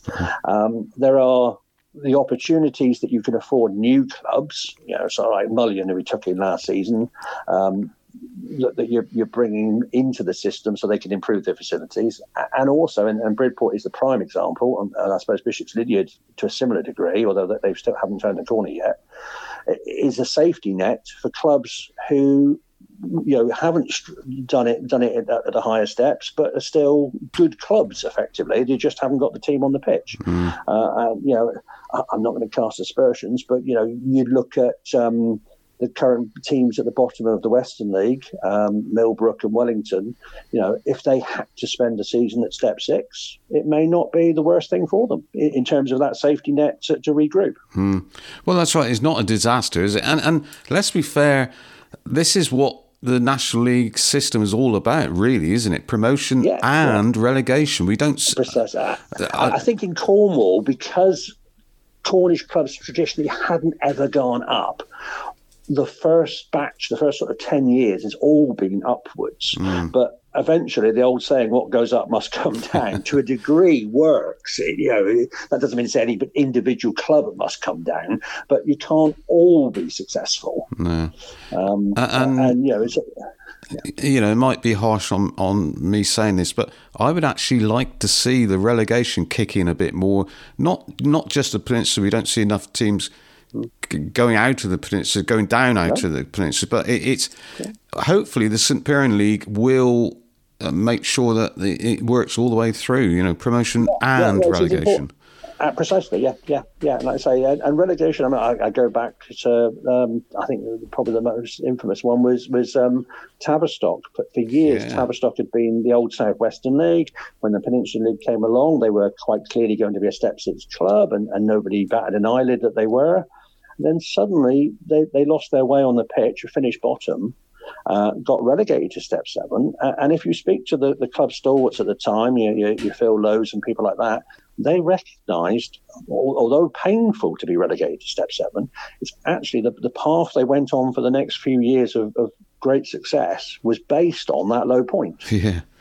Yeah, it's quite weird, isn't it, how it works, but it does. Because it did give them that sort of thing. Well, we can't just say we're in with the St Austels and the Newquays and the Falmouths, because suddenly they weren't. And what are you going to do about it is the question, then, isn't it? You either react or you don't react. Yeah, bit of a wake-up call for them. Right. Okay, so where did you go Saturday? So that was Bridport Bovey on Saturday. That's right, ticked off Bridport. Then Tuesday night, there wasn't an awful lot. I went and watched Sidmouth against Crediton. 2-0 to Crediton, not a great game. There was a sending off in the first half for Sidmouth, which was a little bit, I don't know. The referee, he viewed it as a red. It wouldn't have been a surprise to those sat in the stand if it had been a yellow. What I would say is it probably didn't help the actual flow of the game, because then Crediton sort of took control, and eventually they wore Sidmouth down and won 2-0. Do you see many? I know this is not a sin bin you were talking about, but have you seen many sin bins this season? Not enough. Not enough. I don't think I've seen any. I've seen a couple, but I'm sorry. I'm a great believer in it. I think it's a useful tool to stamp out dissent. When referees talk about the abuse and the questioning of their decisions, that is a tool they've got. and too few referees use it. I'm a great believer. It's a bit like parenting a child. A punishment that is instant has far more effect than a sending off, like a 5 yellow suspensions 3 months later down the season. It's 10 minutes now. It's your centre half or your captain shouting to the petulant winger, you're now making us work harder for the next 10 minutes because you couldn't keep your gob shut. Well, it certainly worked against Callington on Tuesday in the Senior Cup, because Ben Joyce was invited to go for a sin bin, and then he followed up by saying something in addition to that and got shown a red card. So But say that is a tool there for referees, and I personally like to see it used. And I also believe if it's used more and consistently by referees, that clubs, if they know that the sin bins are likely, will perhaps change their behaviour about questioning them rather than testing themselves. At the moment, some of the players still feel they can test the referee because not every referee reacts by using the sin bin in the same way. No. It's down to this word consistency again, though, isn't it? Absolutely. Yeah. Absolutely. Anyway, that's another subject. So that was Wednesday. My goal average did get a bit of a boost. I hadn't been to Honiton. This is the club that shares with cricket and had to take the lights down in the summer, and then a bit of a problem putting them back up. They are finally back up. They played their first floodlit game at home. They played a couple of Saturdays, but that was their first floodlit one. And I chose the right one. Honiton 4, Teignmouth 4. 6 goals in the second half. It was a cracking game. Right. Okay. And whilst we're on talking more about the East, because obviously that's where you've been this week, we've got our old friend Lewis Edwards back on the podcast this week. Elberton Villa. Now, what do you make of Elberton Villa this season? Well, I haven't seen much of them. I did see them at Bobby Tracy. They're a good, hard-working side. There's a few old boys there. I don't mean to criticise their age profile, but you got Danny Lewis. He's back playing. I hope he's enjoying his football. Sam Hughes. It's good to see them still performing and still giving something back. So that's great. Right. Well, we hear more from and of course Lewis they're still later. in the Vars as well. Exactly. Royal Wootton Bassett they've got. So they're looking forward to that trip. So Sam Hughes, I did double check when I got home. They claimed he was only the second player to ever score 300 Peninsula goals, because he scored a couple for Elberton last Saturday. Mm-hmm. And indeed, I could confirm that. Of course, the majority of them would have been for Cornish clubs, but after Adam Carter, he's gone past 300. All right. For a moment there, I thought you were going to say he hadn't reached 300, and what Lewis is telling us was a load of rubbish. But I'm glad. No, I just had to double check before I confirmed it. But they were correct. Right. Good. I'm glad to hear that. Right. I would have had to edit that otherwise before. The funny thing about Sam actually is when he played for Saltash and he reached the 100 mark. I remember Saltash at the time querying him and saying, "No, he hasn't. You're wrong." And I pointed out that he'd had 2 years at Exeter University playing in Step 7 in Division 1 East. Yes, right, yeah. And of course, I knew about the goals from that. They were on his record. Right. So that's how long he's been playing. He was a university student. How dare anyone question your stats? We all make mistakes. Believe me, only last night I tweeted out that I watched Sidmouth versus Teignmouth, and then realised that Sidmouth was Tuesday night. It was Honiton on Wednesday. Yeah, I must admit, when I saw that text, I thought, where's Phil? I haven't got that result. I haven't got that fixture down. So you worried me for a moment, but that's a case, I think, of watching too many games. You can't remember where you are each particular night. That's right. So a lot of talk about the East Division. Anything happening in the West? Well, I'm going to see a West game on Saturday, so let's talk about West. And before that, we're back to Friday night football this week, aren't we? Oh, yes. We've got 2 there. Callington versus Bodmin in the West. Callington have probably been the most proactive team in terms of getting their original fixture list and then looking to contact clubs to move them to Friday night, even to the point that Callington then double move their Senior Cup game to the Tuesday so that they wouldn't lose the Friday for the Senior Cup. For the league game.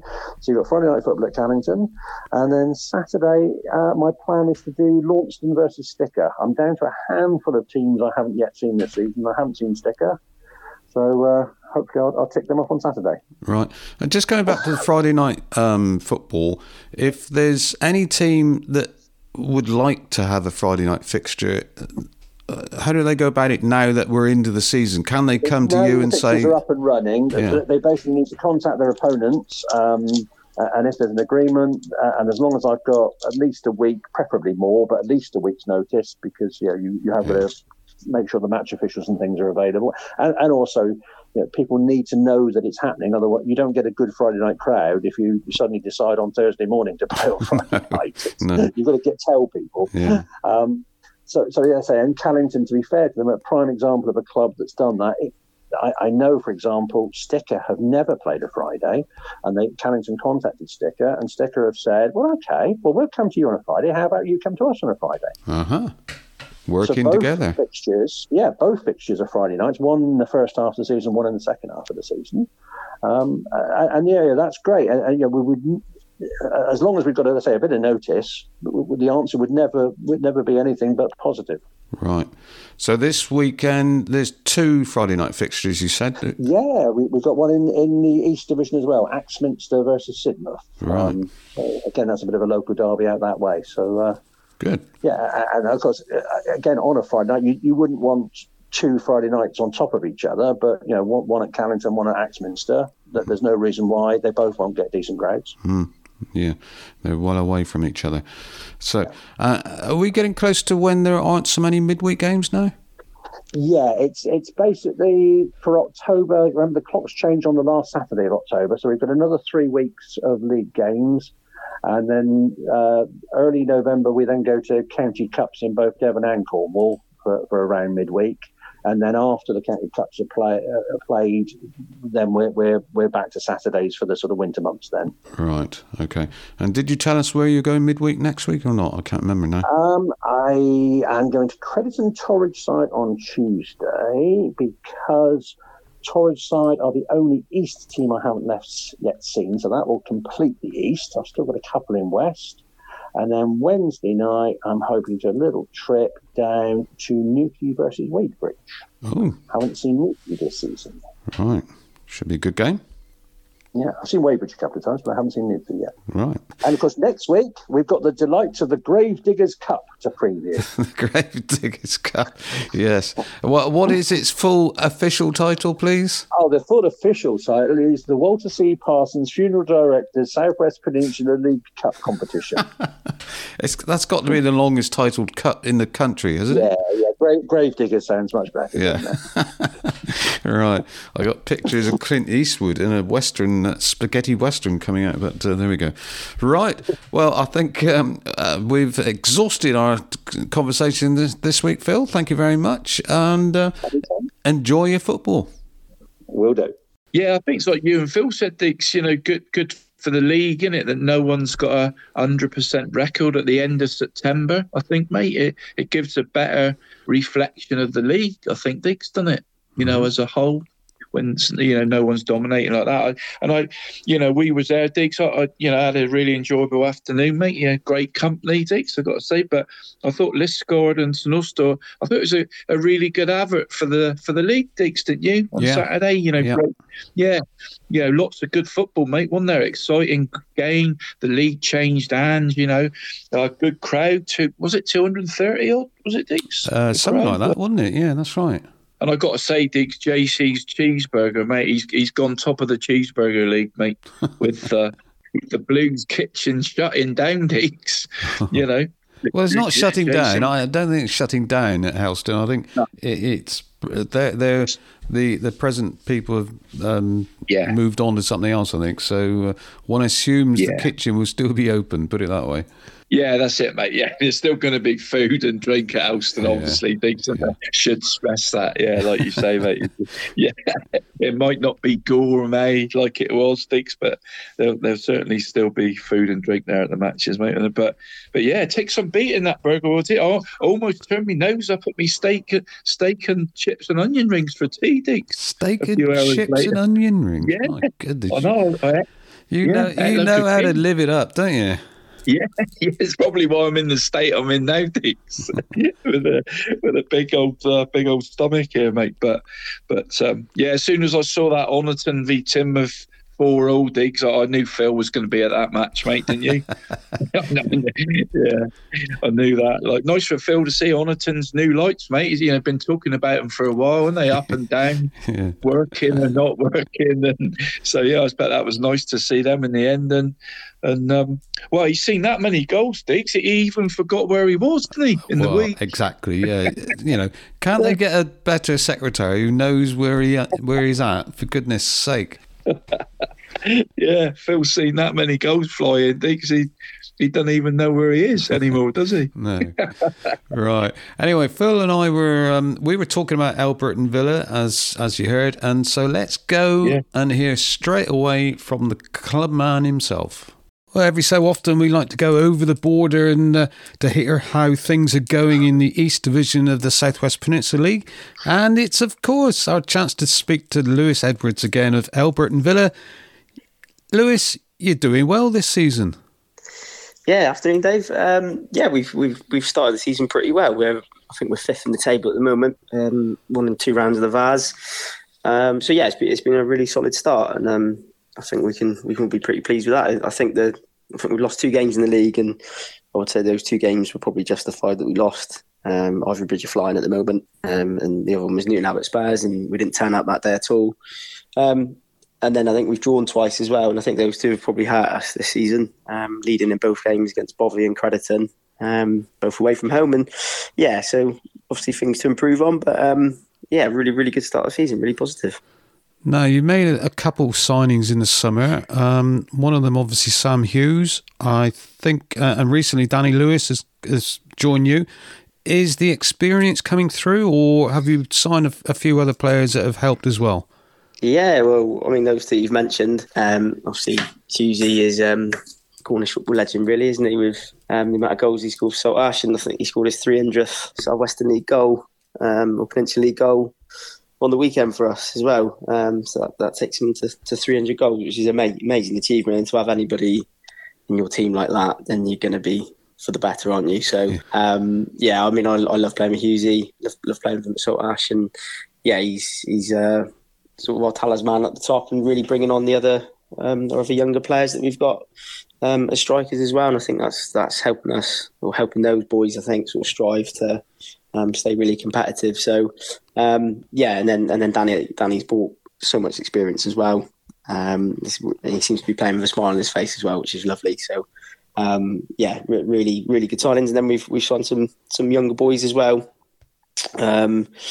That sort of, I think, giving our squad a better sort of emphasis, really. I think over the last couple of years we've needed a bit more strength and depth, and I think we've got that now. So it's a really competitive squad, and as I said, you can see that with the results we're getting. Certainly, I don't think we've fully put together 90 minutes yet, which is where we've got to sort of develop and work on. But yeah, absolutely, really, really strong squad now, and I'm sure managers are quite pleased with that. Now, whilst we're talking about goals, I noticed you've played 9 games. How many have you scored? Joe, in my head, I thought you were going to ask me this question beforehand. Well, what's the answer? No, would be the question. I could have scored a lovely one in pre-season, though. Well, you don't count friendlies.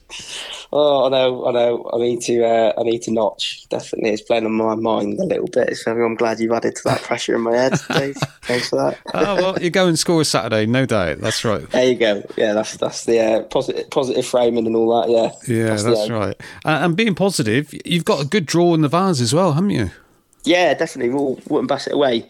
I've never played up there before. Looks as though it's a lovely setup, and I think they put a press release press release out when the draw was made, and says that they've played 5 Peninsula League teams before and won all 5. And I know they're doing really well in their league. So I think it'll be a tough test, but I think at the end of the day, the Vars games are always about going away and experiencing new places and, sort of just having a great day out. So, yeah, and I know it costs clubs quite a bit to sort of host home games as well. So I think for us, it's quite good that it's away.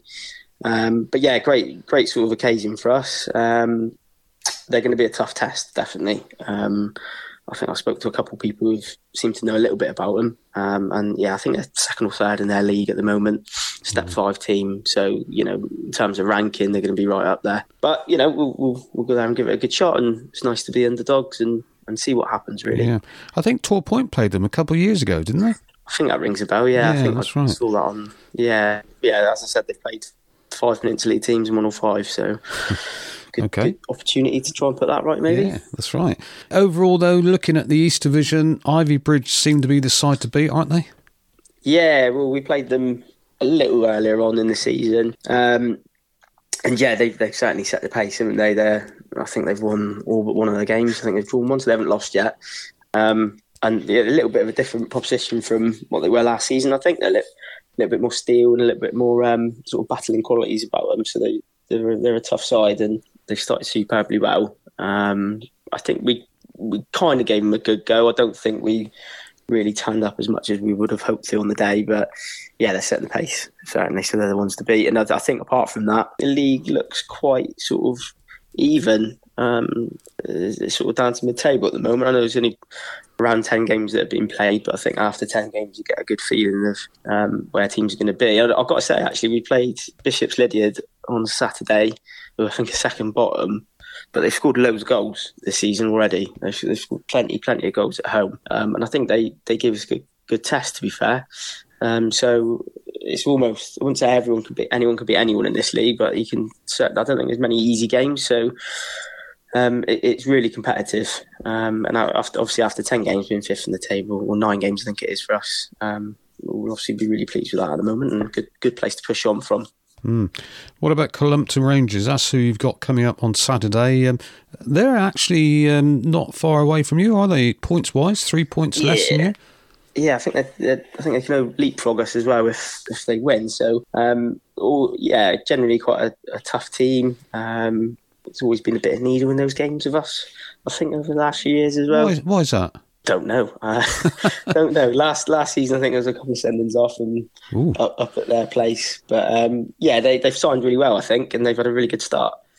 So as I said, there's no sort of easy games in this league, and that'll be a really tough one. So it's a place where, if we go and get a result, obviously we'll be absolutely delighted with that. Yeah, Columpton Saturday, and then, what's the Vaz? 2 weeks after that?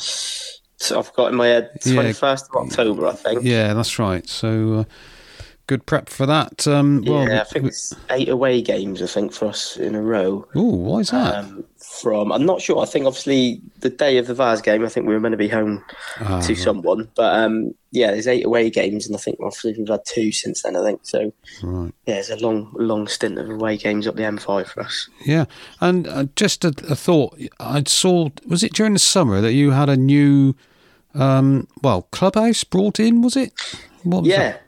Yeah. So I think it's Tillia Homes, one of our sponsors, sort of kindly donated a clubhouse, and it's transformed what was there. The old clubhouse has now sort of been transformed into more changing rooms. Right. I think this season we've had a development team come in.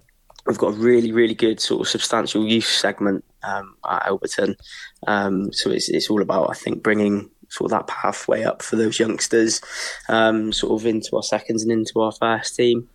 And they've started really well. So that's Scott Bamford manages the development team, sort of predominantly made up of sort of 16, 17, 18-year-olds. So that sort of extra facility in the clubhouse helps them play on the same day as our seconds, for example. I think there's sort of future plans for sort of more teams there. So, it's a big catchment area for Alberton. Lots and lots of sort of young sides we've got. So it's really much needed facilities. And, Clubhouse is looking really nice. So, sort of gives the club opportunity to sort of hire out for functions and things like that. Right. It seems to be good. So yeah, it was a really, really sort of kind donation from that respect. And I'll give a shout out to our groundsman, Neil Campbell, who's up there 50 hours a week, I think, sometimes on top of his normal job, alongside the chairman, putting the place together, and it's starting to take shape. So yeah, really thankful for some of those people working really hard for that. So everything sounds, pretty good at the moment. Yeah, I think, football-wise, I think it was always sort of a couple years to sort of keep a core nucleus of players together. So I think we've managed to do that, and obviously added some quality. So, we've got a long way to go this season, and we have started well, but obviously we have to maintain that and keep that going. So I think, you find the most out of outsides when you're going through a bit of a rough patch. So we'll see how we sort of ride that if that comes this season. But as I said, we've got lots of experience now and some really good sort of youngsters coming up through. So yeah, it certainly seems quite positive from that respect. Right. Well, thanks for that, Lewis. All sounds positive. All sounds good. Good luck in the Vase. And, we'll be keeping an eye on what's happening there. So, make sure you get that goal. Well, I wouldn't put a bet on me scoring in terms of my form at the moment. But yeah, I'll try my best. Okay. Cheers, thanks Dave. very much. Thanks, Dave. Cheers. Yeah, Lewis Edwards, thanks very much, Lewis, for getting in touch with the podcast again and coming on. They're nicely placed, Rappo. 6th in the table and 2 cup games coming up soon. Looking good for them. Yeah, it is, Deeps. Yeah. Like you said, mate. Good league table, mate. Good start in it, and like you say, through to next round of cups and stuff. But bit of a scoop as well, Deeps, wasn't it, for like Lewis and everyone at Villa for getting Uzi back out of sort of retirement, Deeps, wasn't it, from Saltash sort of. Yeah, and now Danny as well. Those guys, along with Lewis, obviously. They'll help. Couldn't think of 3 better blokes that could help a youngster along, big time, Diggs, wasn't it, in his early career? So having those 3 guys around, mate. So, and not many clubs, Diggs, get a clubhouse donated to him, mate.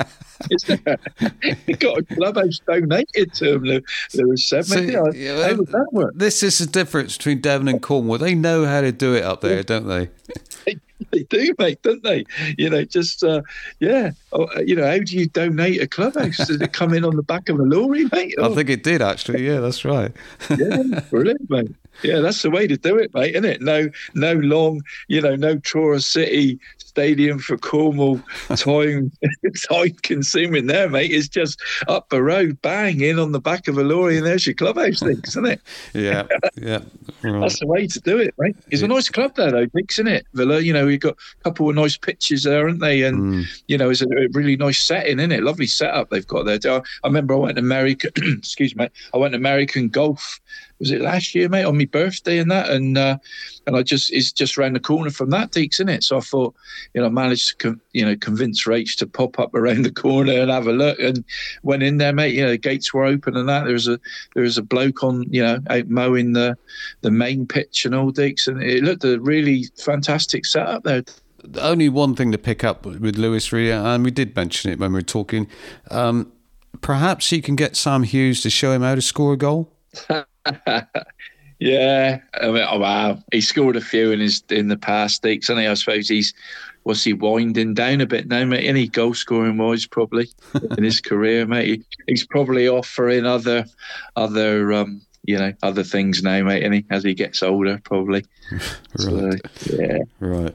Okay. So thanks to Lewis coming on. Obviously, but it's good to hear what is happening on the in the East Division of the Southwest Peninsula League. In the West, I don't think there were too many shocks at all last Saturday, were there? I tell you what, though, I'd like to know when Lanson actually last had a 5-0 win. Yeah, you probably got to be going, but a 5-0 away win, Deeks, no less, isn't true, it? Yeah, that's right. Even better. So, yeah, probably have to go back a while. See Watto scored, Deeks, didn't he? Joe Mundy, mate, 4 goals. 4 goals. I think Watto did mention him, didn't he, in that interview you did with him, mate, that time, didn't he? Said he was a good finisher and that. So, yeah, name to look out for, Deeks, 4 goals, yeah. Nice in any Southwestern League game that is, mate, innit? But yeah, like you say, Deeks, no real shocks, mate. Was there a couple of good results, I thought. Obviously the game we was at was a cracker, but, Newquay winning 4-0 at Bude, I thought was quite impressive, Diggs, wasn't it? Yeah. That one. But, yeah, well, that's impressive. And the Camels, Diggs, on a good run. Reg produces miracles, Diggs, doesn't he? Season in, season out, mate. Beating Oldsworthy 3-1 at home, mate. And then they went and, well, you probably talk about it in a minute, Diggs, so they went and done it again midweek, didn't they? Another impressive win. Yeah, well, that's right. Tuesday night, the only Cornwall Senior Cup game, and we have to mention it is sponsored by Ward Williams this season. Senior Cup game on Tuesday, the only tie, so I was very kindly offered a lift up to watch it. So it finished, well, let's talk to Reg Hambley and find out. Well, what was it, Reg? Callington 3, Camelford 4. Yes, David, I think you can see, I think I'm probably, well, almost certainly the oldest manager in the league, and I probably look about 100 now after that 90 minutes. But it's not a great way if you want to age well, being a football manager. But looking at it as if I was a neutral and coming to watch a match, obviously you've seen 7 goals, a sending off, lots of action at both ends, and a great cup tie. And credit to Callington, we knew they were a good side. They turned us over at our place first game of the season, and they looked very lively even with 10 men in the second half. So just absolutely delighted to get through what was obviously a very tough draw for us, and delighted to get through in the next round. So who got all your goals? I couldn't keep up with it. Josh Inslee. We brought Josh in tonight because we got 1 or 2 players away and missing and that, and Josh obviously he's been a great servant of us over the years. He's been playing for Boscastle recently, and he came in and scored the first goal with a header from a Sam Watts cross. And I'm just trying to think now because it seems such a long time ago. It was like 6 goals ago, wasn't it? And obviously Josh had scored a penalty as well to bring us back into the game, and then Connor Sturdy. I think actually Connor had 2. The last one, he's run from midfield, obviously, and a great finish on the end of it. It was a goal worthy to win a match, I thought, and credit to the lads. I've forgotten one of the goal scorers, but let's say we're through to the next round, and that's all I'm worried about, really. Yeah, and as you said, it was a game with everything. The red card, did that make any difference to your sort of half-time talk or what? Yeah, I told us basically just to make sure we play with a lot of width, and we pulled them out. But the wingers didn't seem to listen to me. They wanted to keep tucking in, and we didn't really have a lot more room. To be fair, Callington, didn't play through the midfield a lot. They played to their strengths, and their strengths are 3 very, very good forwards. Who, so I think the man that they missed in midfield, I think they went 4-2-3. Which is a bit unusual when you go down a man, but I can see why, because they knocked the ball long, and every time they knocked it long, they were dangerous, And the crazy thing was that actually they were sitting back. If they just kept going, they would have gave you more of a game, wouldn't they? Yeah, probably. Although hopefully we would have been able to pick them off a little bit more then. But you can see how they are. I looked at their bench before they started, and they were very strong. And I knew they had some really lively lads on the bench. So I said to the lads at half time, it's not over yet. They had a sending off just before half time, but. Basically, I knew they had a lot of life left in them, and so it proved second half. Although, having said that, we were the architects of our own downfall by giving away 2 very, very sloppy goals to let them back into the game, So very disappointed with them because we've given ball away for possession, I think, 3 times and got punished 3 times. But they finished their chances well, and we got to learn from that. It's okay playing football at the back if you move the ball quickly, but if you dwell on it, you get caught. Now, the last goal came in added on time. You'd done a couple of substitutions thinking extra time was coming. That's right. Well, I think I brought the 2 lads on at 4-3, didn't I? So just after we made it 4-3. So yeah. Tactical then.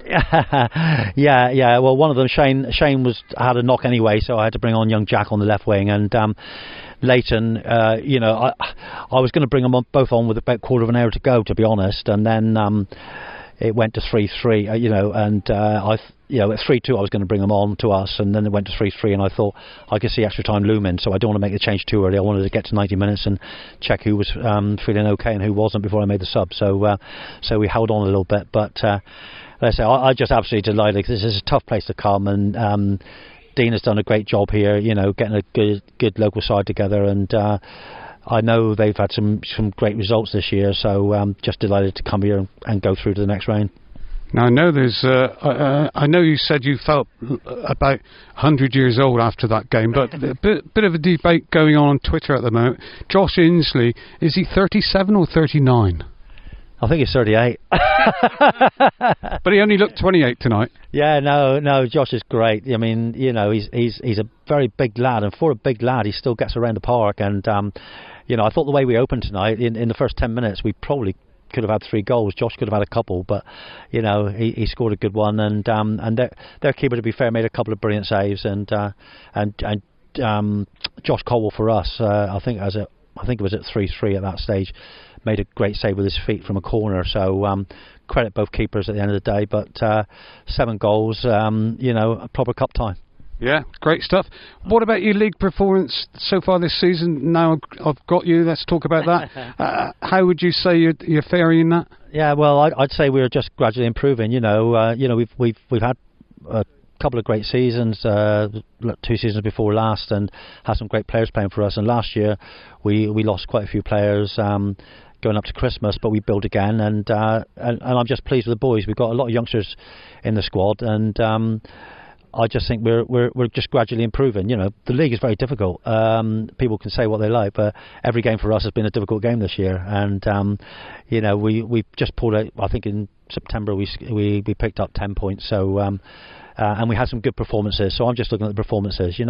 We had a few lads missing tonight as well who can come in and make the squad even stronger. So yeah, we got St Austell away Saturday and Liscard next Tuesday at home. They don't come any tougher than that in this league. So looking forward to those 2 games. But I think we've done very well in September to put ourselves in the position that we're not expecting to win the league. We want to stay in the league and be very competitive, and we're getting towards that now. And how many seasons is it, Reg? This is the 33rd, so yeah. And you're still smiling?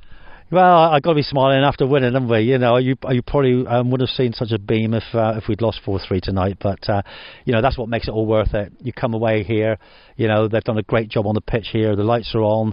It's a superb night for playing football. There's no win, and you've seen a good cup tie, and we've come out on top. So there's something to smile about tonight. I've got to say, Deeks, well done to Reg again, mate. Seems to mastermind a new team almost every season, mate, doesn't he? They're on a good run at the minute, Always organised, Deeks, didn't they? Reg's team, and they got a proper general on the pitch as well in Reg's son, mate, aren't they? And Captain Charlie, mate, isn't it? Yeah. Charlie Ambley. Although Rapper, hang on a moment. Hang on. He did. Where was he Tuesday? I think he's on holiday, wasn't he? Yeah, Tenerife. Yeah, I thought that because I me and Charlie follow each other on Instagram, and I did see. I thought that's not Camelford, mate. That weather.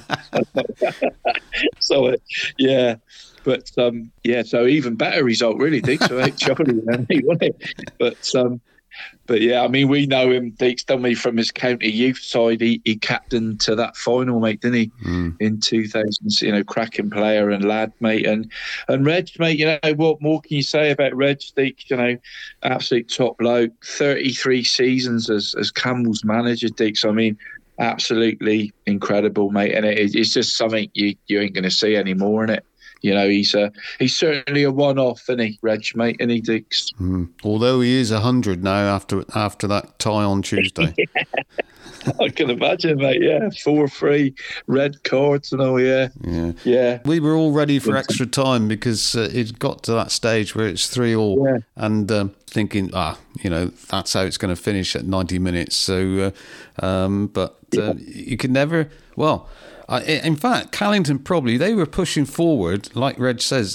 Callington were pushing forward, and it was a great break by Camelford. So it was a really good game, to be honest. A cup tie. Well, it was a cup tie, obviously, but a real good cup tie. So well done to both sides. Well, nice to make the trip, Deeks, isn't it? And you said Callington's pitch was looking nice as well, mate, didn't you? Yeah, good to see. All good things happening at Callington, Deeks, isn't it? It's nice to see, mate. Another club on the up, isn't it, mate? Good to see. Yeah. So that was Tuesday night, Cornwall Senior Cup. Wednesday, there was an all South West Peninsula League tie with St Austell beating Sticker 7-0. So that obviously wasn't as close as the Callington Camelford tie by the sounds of it. So there we go. I'm not sure. I'm waiting to hear when the draw is for the second round, but it's the usual question I get asked: when's the draw? And well, I've sent a message to the County FA asking if they can tell me. So we'll wait and see when that is. But in the meantime, well, Callington back into league action immediately tonight. Tonight, no less, mate. Yeah, they like a Friday night fixture, Dicks, don't they, Callington? It's good as well. I love the Friday night games, mate. When Phil just puts like the one game on, I think it helps to get a few more people through the gate, and everyone likes a floodlight sort of fixture, Dicks, don't they? So I think good initiative, Dicks, and get a few in. I don't know, mate.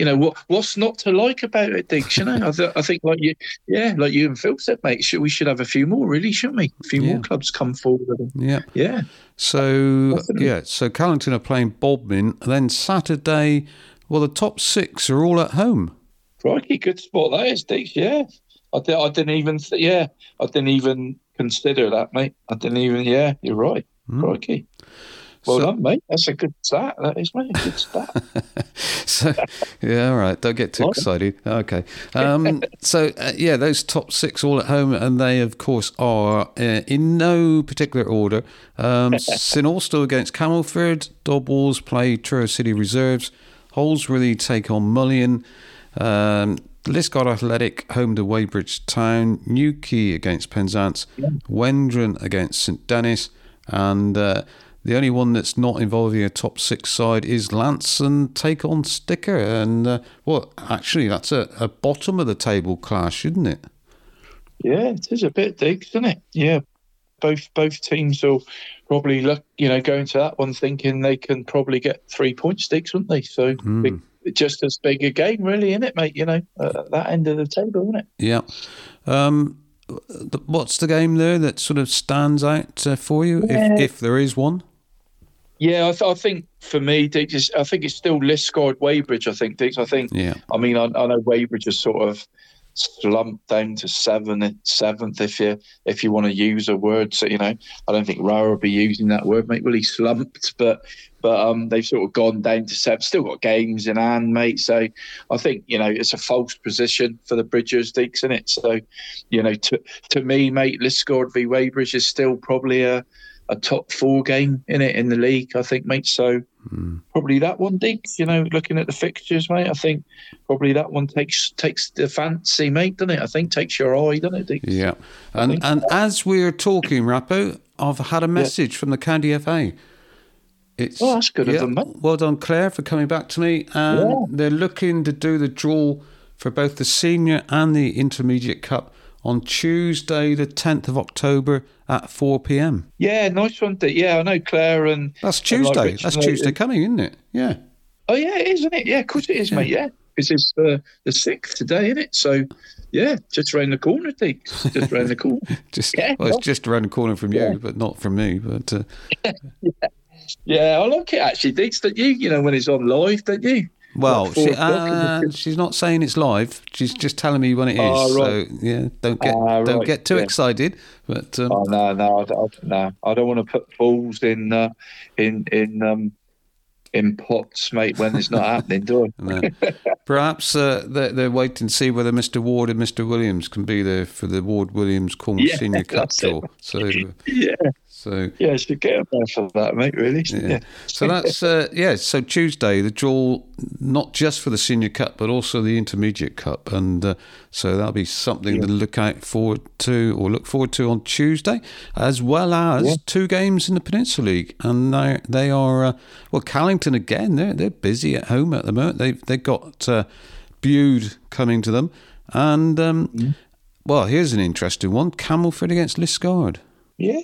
Reg did mention, didn't he, that he's got 2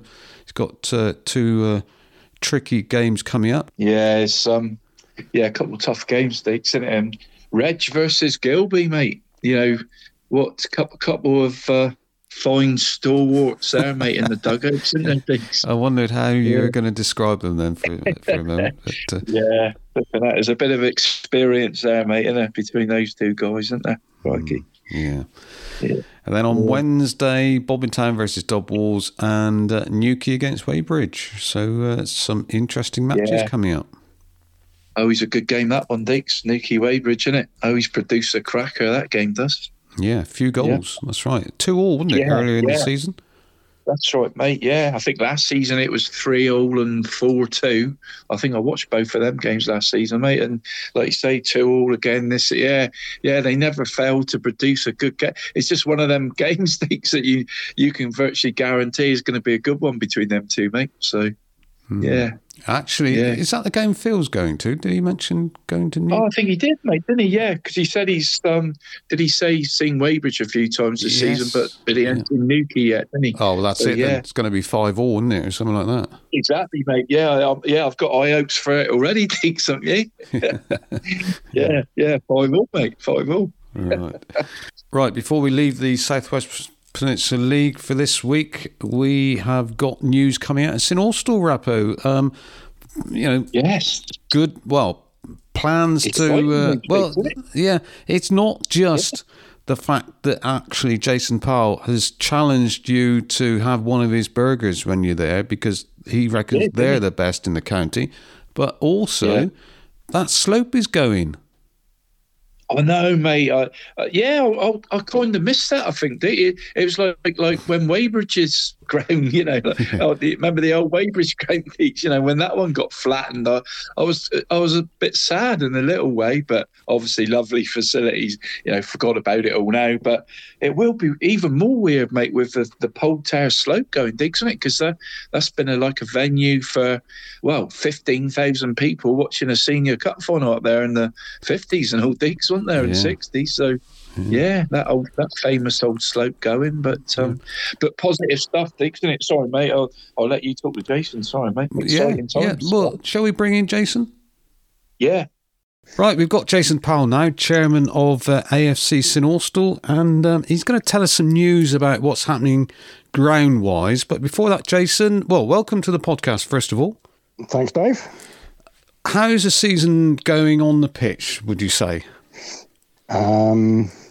Very good, I think. A couple of slip-ups, but still a long way to go yet. So I'm pleased that we're near the top challenging. Yeah, good. At the top at the moment. That's right. Good results. Would you say it was a good result against Liskeard or not? I think it was. To get a point away at Liskeard, I think you've got to be pleased with that. As you know, I think perhaps the game could have gone either way. There was moments when we were on top and obviously moments when Liskeard were on top. Yeah. What did you think when there was that late penalty? I thought we'd had it. No, I had faith in Harry. He had some practice the week before against Sidmouth. So, I don't know, maybe karma on that one. Well, right.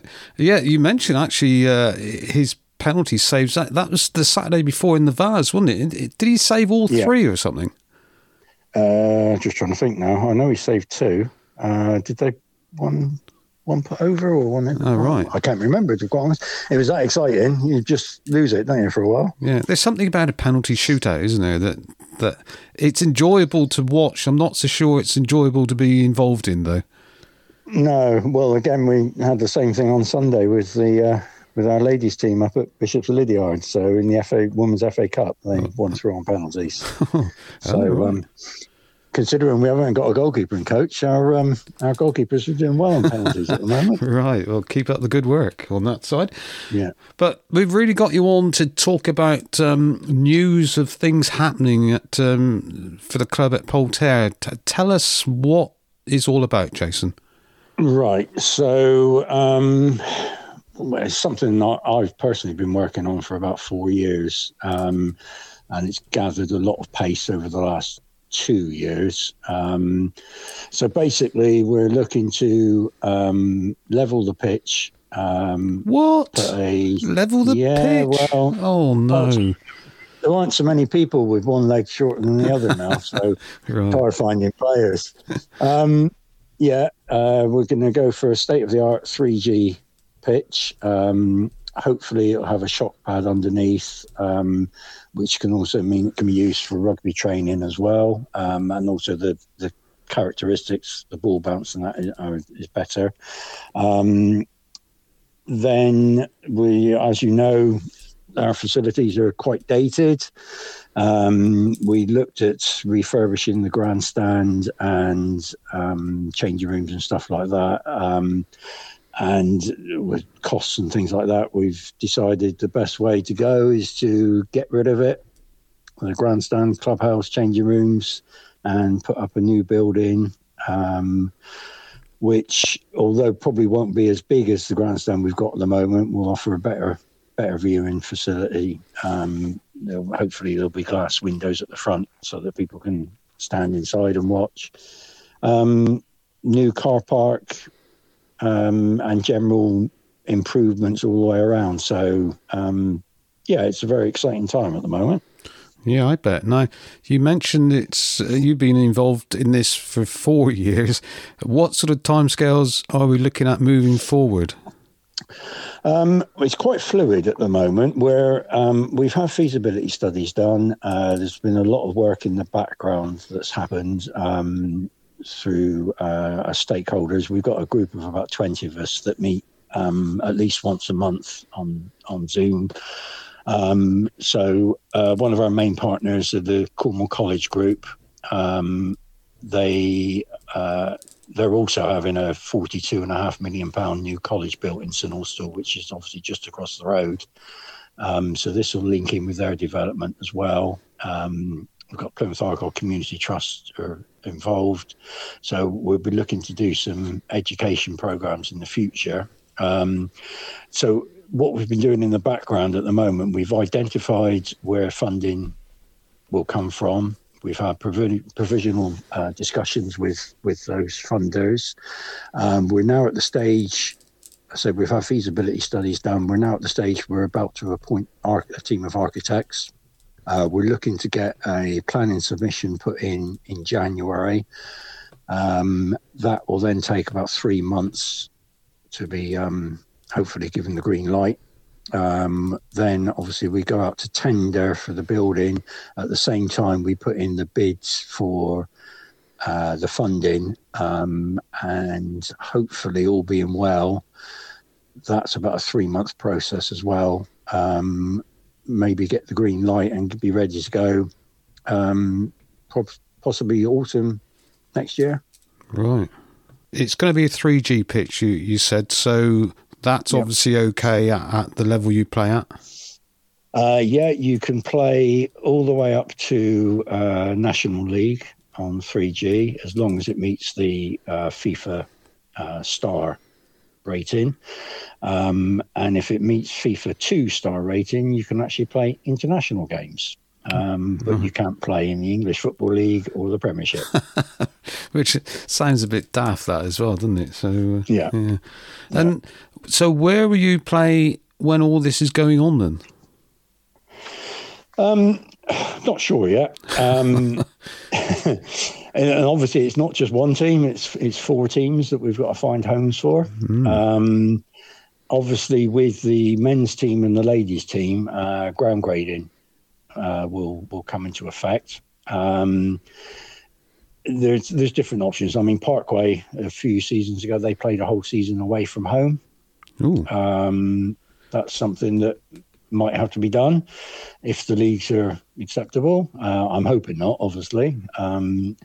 There's, again, depending when we start, it might be that we can get, if again with leagues help, we might be able to get a dozen fixtures at the beginning of the season at home, then play away, and then maybe tail end of the season be back. I don't know.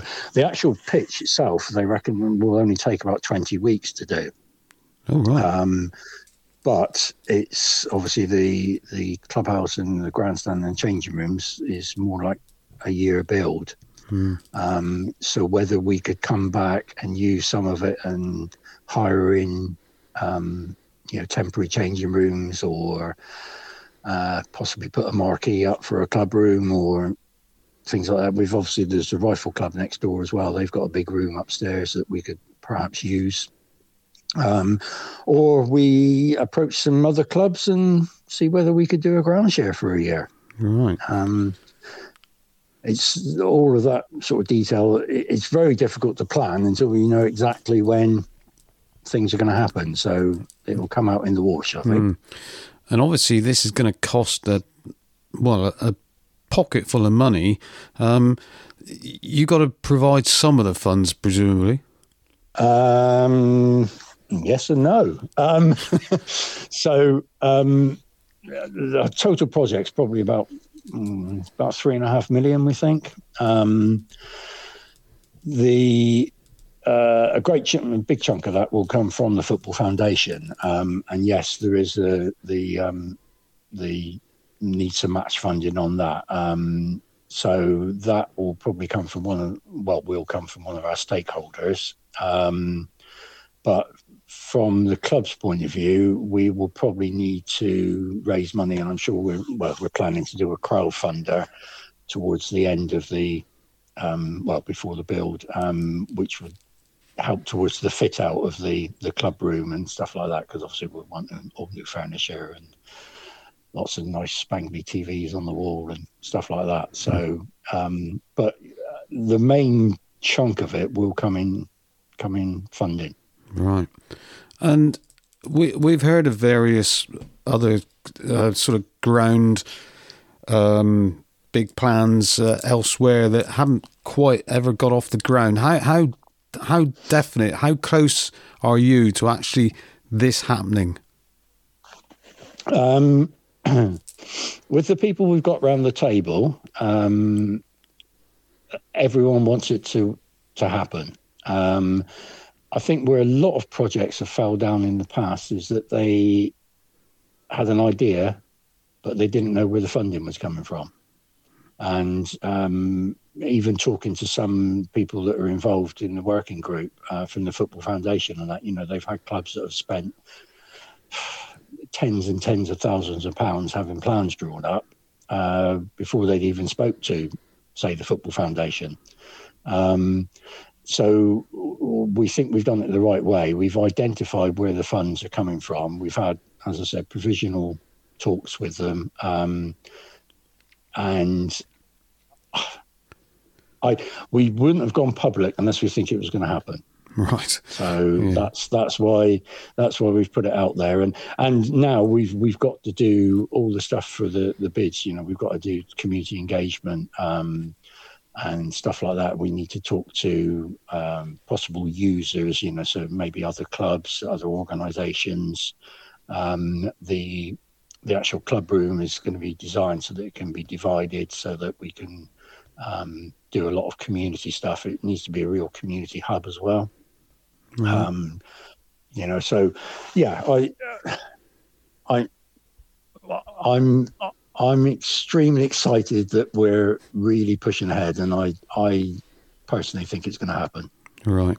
And I mean, there's many of you involved in this that are in the news that came out. Key partners, it's the Cornwall College, Argyle Community Trust, the Cornwall FA, Cornwall Council, obviously St Austell Ward Councillors, Football Foundation, NHS and Social Prescribing, and Safe for St Austell.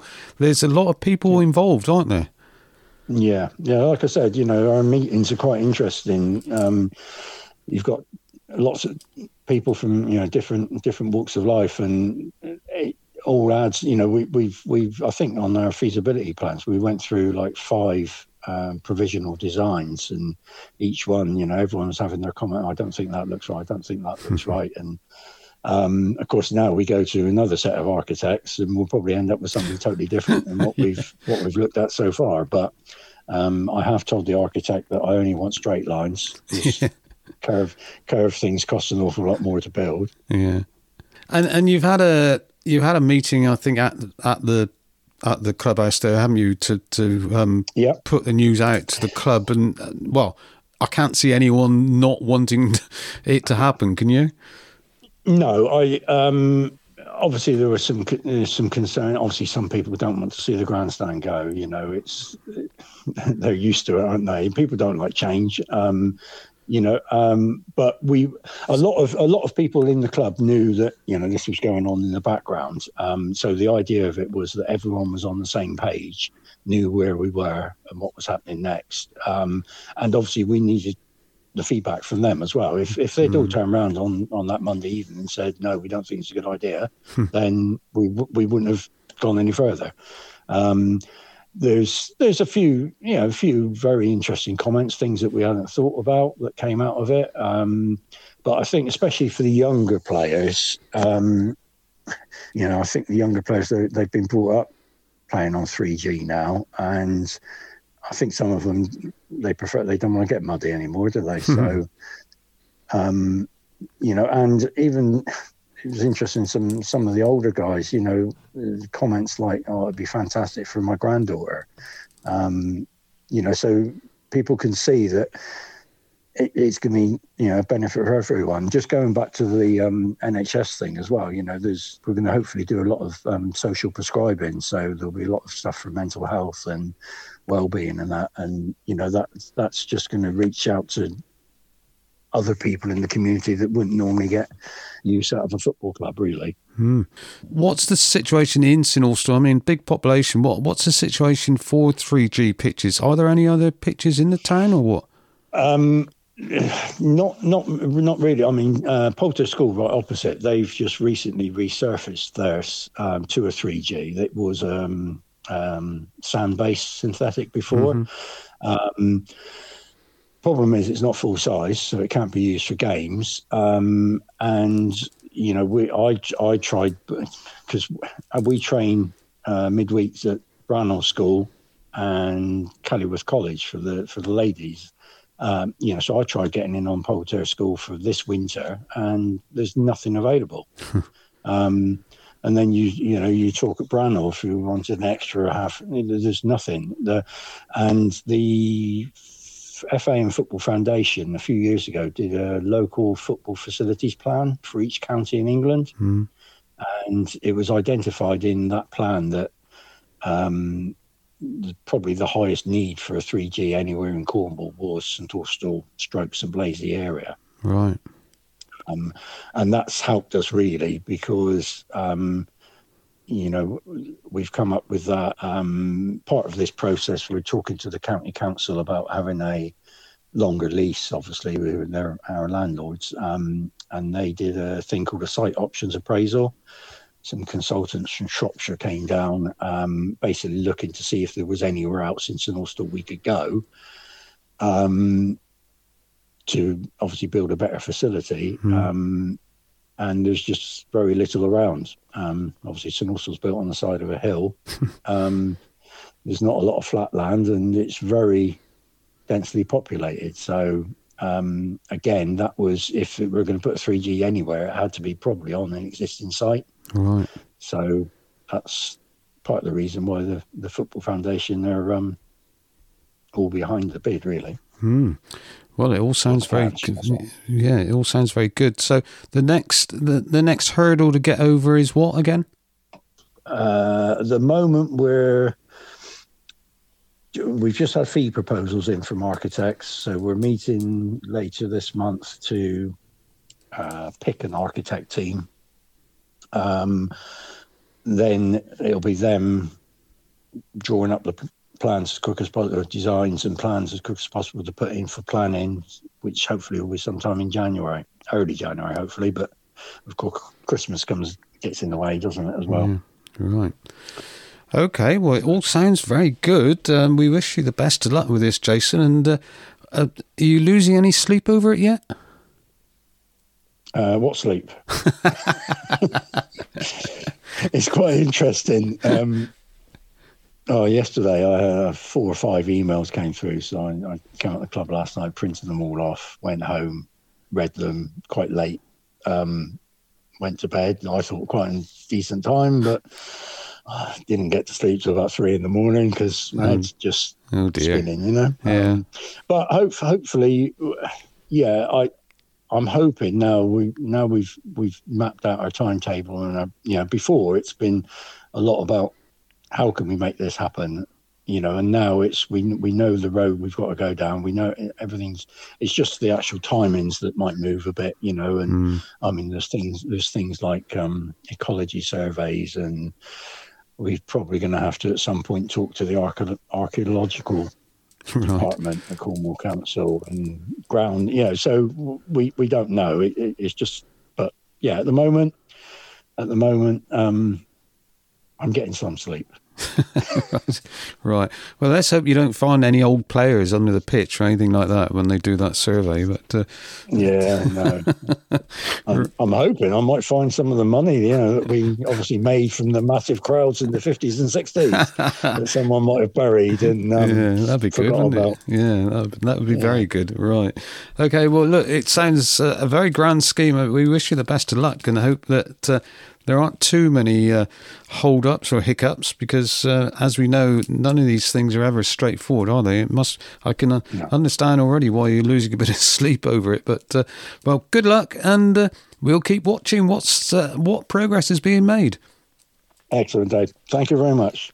Yeah, I mean, I remember Paolo actually, Diggs, we're in a privileged position, mate, and you know everything anyway, mate, more than me, but he did give us the nod, didn't he, a long time ago but it was on the QT, wasn't it, mate, about all the plans and everything. So it's good to see it all finally come into fruition, mate, isn't it? And from my own personal experience, obviously, Diggs, I've seen a lot of the old 3G, 4G, super duper pitches, mate, up Scotland, mate, obviously go up there like 3 times a year, whatever. And, over the years, Diggs, when I break into their grounds, usually, they're pretty successful things, mate.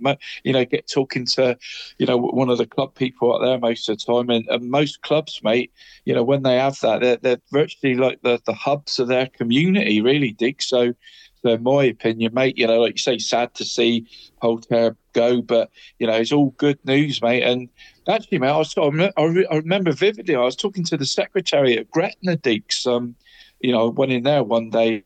I didn't have to break in there either, mate. The gate was open. But and I remember talking to him on the pitch, mate. Really nice guy he was, mate. English guy, actually, Diggs, at Gretna. But and I was amazed, mate. I remember him saying to me vividly, mate, he said there's a match on here every night for the next 16 nights. Blimey. He said, mate, on their 3G pitch. And he said, with the men's football, the women's, the youth, they had a disability league there, Diggs, and he said, it's brilliant because the clubhouse is literally, buzzing all the time, Diggs. They were making a lot of money through the, obviously in the clubhouse as well, Diggs. So it's not just, it's not just like the facilities that you could use. Obviously, the clubhouse is going to benefit. So it's all good news, I think, Diggs. It's a great sort of.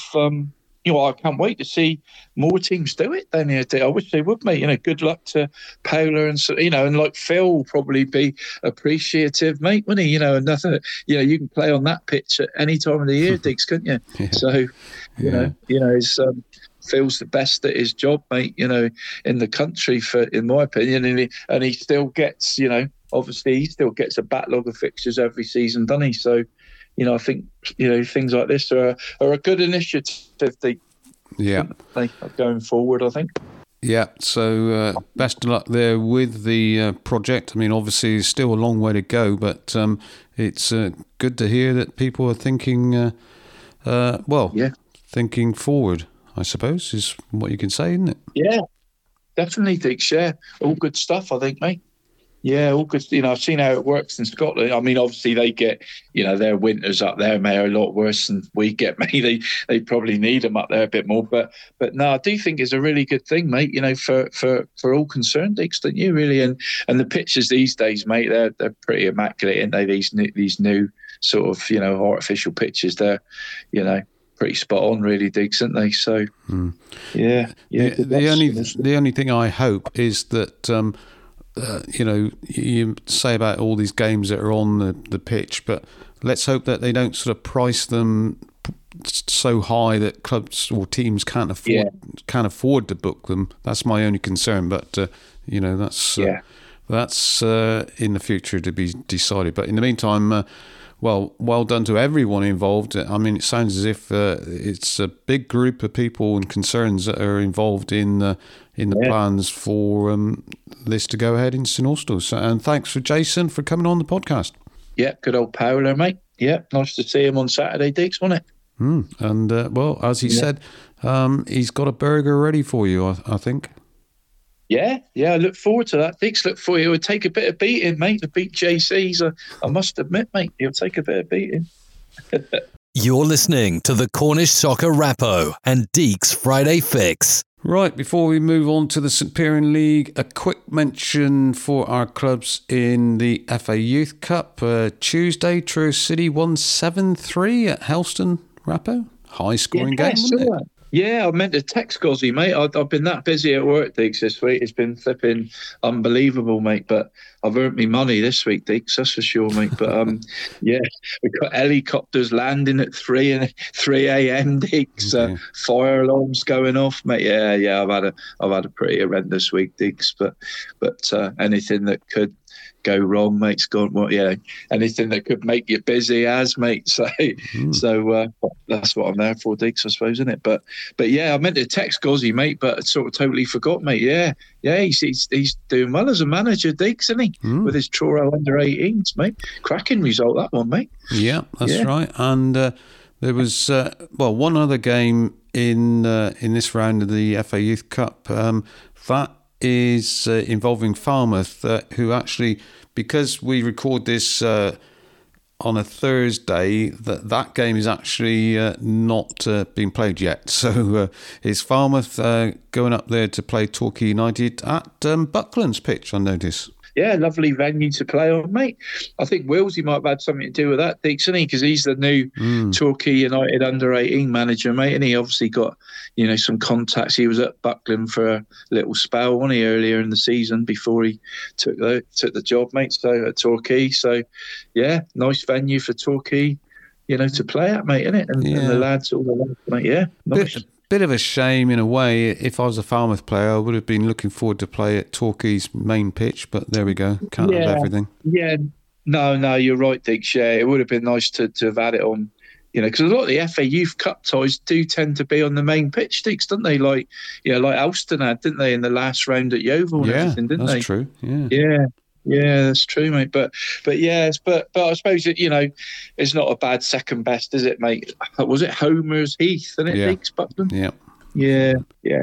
Good luck, mate. Good luck to him, mate, out there. Right. Okay. Make sure you don't miss an episode of the Rappo and Deeks Friday Fix by subscribing on your favourite podcast platform. Just search for Cornish Soccer Talking Football and you've got it. So last Sunday there was Women's FA Cup action, second qualifying round, and a bit of a humdinger at Bishop's Lydiard by sounds of it. Finished 2-2, and St Austell won 4-3 on penalties. So well done to them. A little bit more one-sided was the Helston's 8-0 win against Crediton. Sticker, even better, 12-0 against St Agnes. Liskeard, I think Liskeard were a goal down, weren't they? And came back to win 2-1 at home to Saltash United. And not quite such a good penalty shootout for Saltash Borough. They were 2-2 with Plimpton after time up, but they lost 5-4 on penalties. And Bude went to Timoth and lost 3-1. So that was the second qualifying round. The third round qualifying, or is it the third qualifying round? I'm not sure on that. But anyway, it's the third round of, qualifying. You know what I mean, don't you? So ties coming up on the 22nd of October. Helston are at AEK Boko. I thought you were going to say Athens then, Dix. Well, that's elementary. That would have been a better tie, I think, wouldn't it? AEK Athens. So that's Helston. St Austell are also away. They're at AFC Bournemouth. Then we've got two home ties. Liskeard take on Swindon Town and Sticker against Frampton Rangers, with the winners receiving Rappo £4,000 and the losers get £1,000. Do they? Yeah. Not very often, mate, you get a grand for losing a game of football. No, that's right. It softens the blow a bit, that, mate, doesn't it? Yeah. So it's fabulous money, Diggs, isn't it? Yeah, that's right. So those ties, as I said, 22nd of October, so a couple of weeks away for those. This week, Sunday, in the Premier Division of the Southwest Regional Women's Football League, St Austell on the road again. This time they're at, where were they last week? Bishop's Lydiard. This week they're at Bristol Rovers. Crikey. Well, girls do some travelling, Diggs, don't they? Yeah, that's right. Take me out of school, mate. Yeah. Some commitment, isn't it, on a Sunday? Yeah, that's Big right. Commitment. So St Austell at Bristol Rovers. Liskeard are at home to Sherborne Town. In the Western Division, there's a 100% record. Ilminster Town, they're top of the table. They take on an undefeated Sticker, so that could be an interesting game. And Saltash United should get 3 points. They play bottom side Middlezoy. Then it's in the Cornwall Women's Football League. It's League Cup action, first round, and a few ties there, 4 ties in total. The Cornwall Women's Football League Division 1. Well, Bodmin top of the table at the moment. They travel to St Agnes, and there's just a couple games in the Division 2. In fact, 3 games in Division 2. So all those fixtures and scores, obviously, you can find them on the FA full-time site, and they also get posted thanks to Gary Hocking on the Cornwall Football Forum. So they're on there as soon as they can be possibly found out. So that's where you want to go for women's football. For St Piran League football, I go to RAPPO. Yeah, Deeks, plenty of fixtures all across the board, mate. Obviously, there was still 3 Cornwall Intermediate Cup ties last weekend, Deeks, with the majority of them the week before. But we had 3 to sort of finish, mate. And Mosul, Deeks, we talked about Millbrook's long trip in the minibus, didn't we, down to Mosul earlier, Deeks, and it was a bit of a fruitless one, mate. They lost 7-0 down at Trungle Park, mate.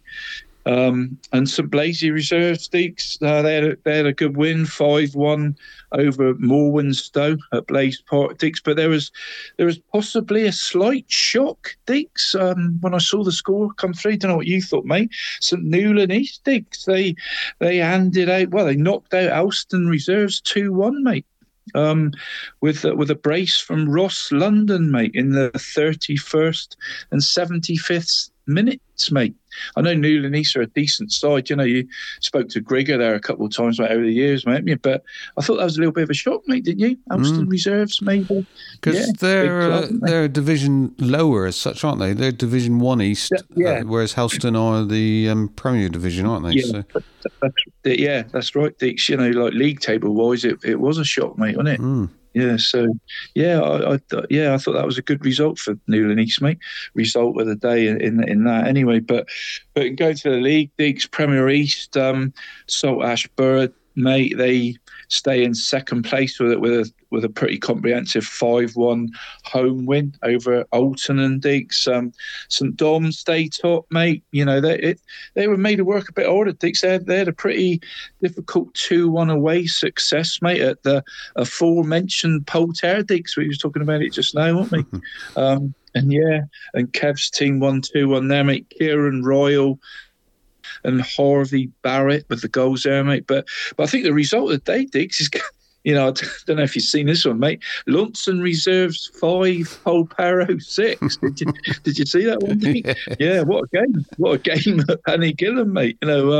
But you don't get many of them, mate, to the pound, do you? 6-5 away wins, especially in that standard, Diggs, the Premier League, East Division. So, and I don't know if you noticed, mate, Ethan Gwillam, he scored 2 goals in the first 4 minutes of that game.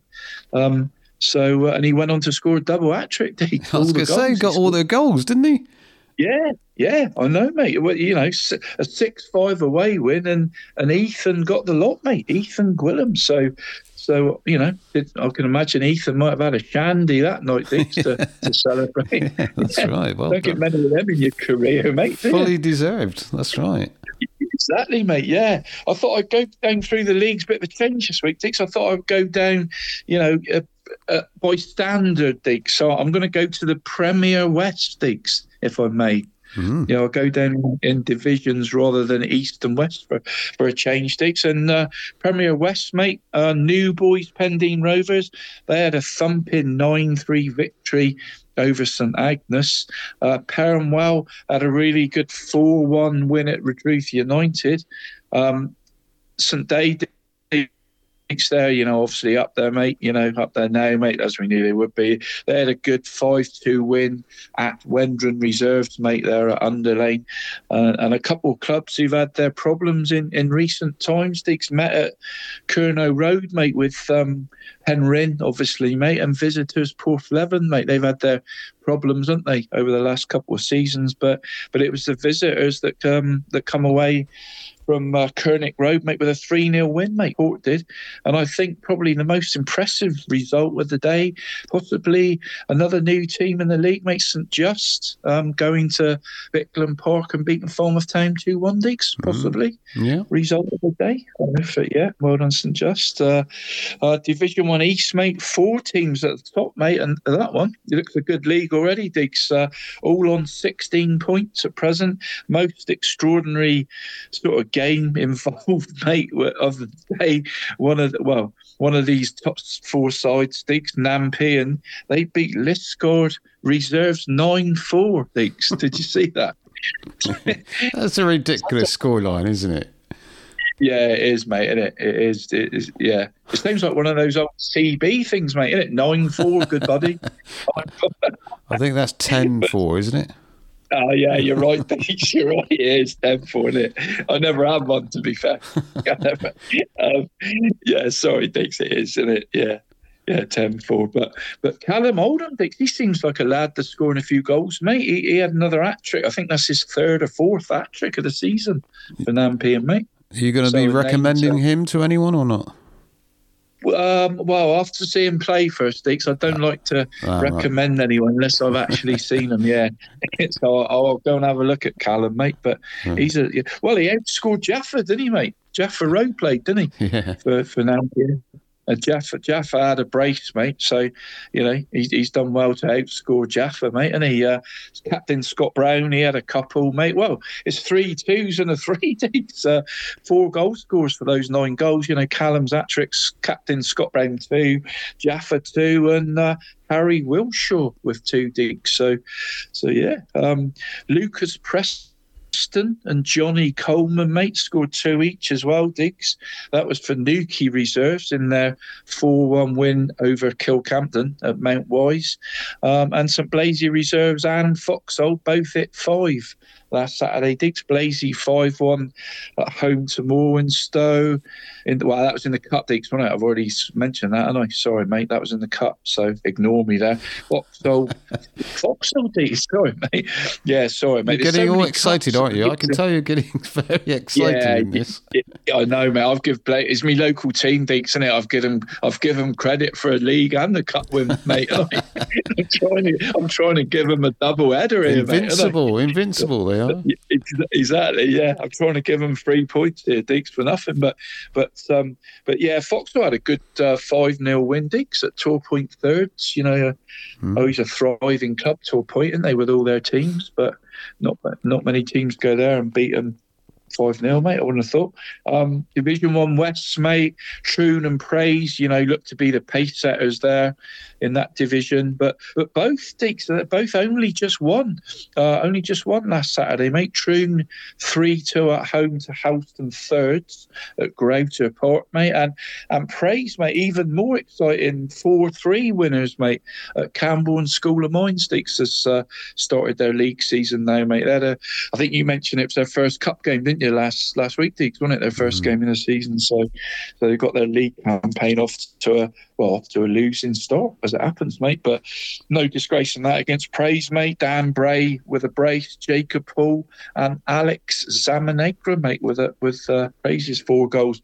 Division 2 East, the top 2 clash it was, Deeks, and we called it, actually, Deeks, one of our games of the week last week, Deeks, and it didn't disappoint, mate. You know, thankfully we got it right, Deeks. It was Llanivit, mate. They went to the top of the league at the expense of their opponents. Well, they leapfrogged, you could say, Dix, you know, after the game, mate. Llanivit, they beat previously top of the table Penn Silver, mate, in a thrilling 4-3 victory, Dix.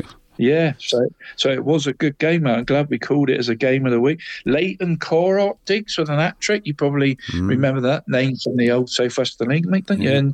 And yeah, James McNary with the other one, mate. St Teth had a good 6-3 win at St Minver, mate, with 2 players scoring hat-tricks, Diggs, Daniel Wren and Nathan Smith in that game. Division 2 West, mate, well, Luggan Reserves, Deeks, and Newin Titans both clear at the top, mate, but neither were that convincing last Saturday, Deeks. Both teams scraped to a 2-1 win. In that, it's quite a good league, actually, Deeks. Obviously, I've seen quite a bit of it, that Division 2 West, and there isn't a lot, Deeks, between all the teams, if you know what I mean, mate. You know, we've got like Ben's team, you know, Paramount, Deeks, they're around the bottom, mate, and Newlyn, you know, not Newlyn, mate. Newin Titans are obviously top, you know, at the top. And, you know, I watched them earlier in the season, Deeks, and it was like 2-1, if you know what I mean, to Titans, and Paramount almost got a draw with them, you know, with 10 men. So there isn't an awful lot between the teams in that Division 2 West, Deeks. So it could be a good division, mate. And Luggan Reserves and Newin Titans, both the Luggan teams, incidentally, Deeks, if anyone don't know where Newin Titans play, but they're both clear at the top. But yeah, both struggled to win 2-1, Deeks. So Luggan are owned to Stidians at Oxland Park, mate. Ashley Smith and Tom Butt with the goals there. And then Connor Arthur's brace, mate, did the damage for Titans with their win over Penzance Reserve Sticks, who are going quite well as well, mate. A good side at Luggan Park there, mate. So 2 KG home wins there, mate, for the 2 favourite Sticks in that division. Really?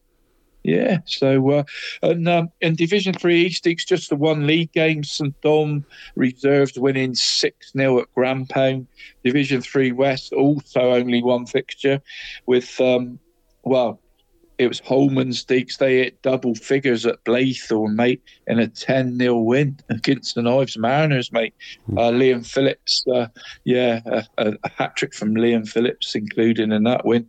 Again, Deeks, Division 4 East, 1 league game, St Teth Reserves, 4-3 winners over Los Withiel Reserves. And in that game, mate, St Teth, they had 2 sweets, 2 honeys and a cook in their lineup, mate.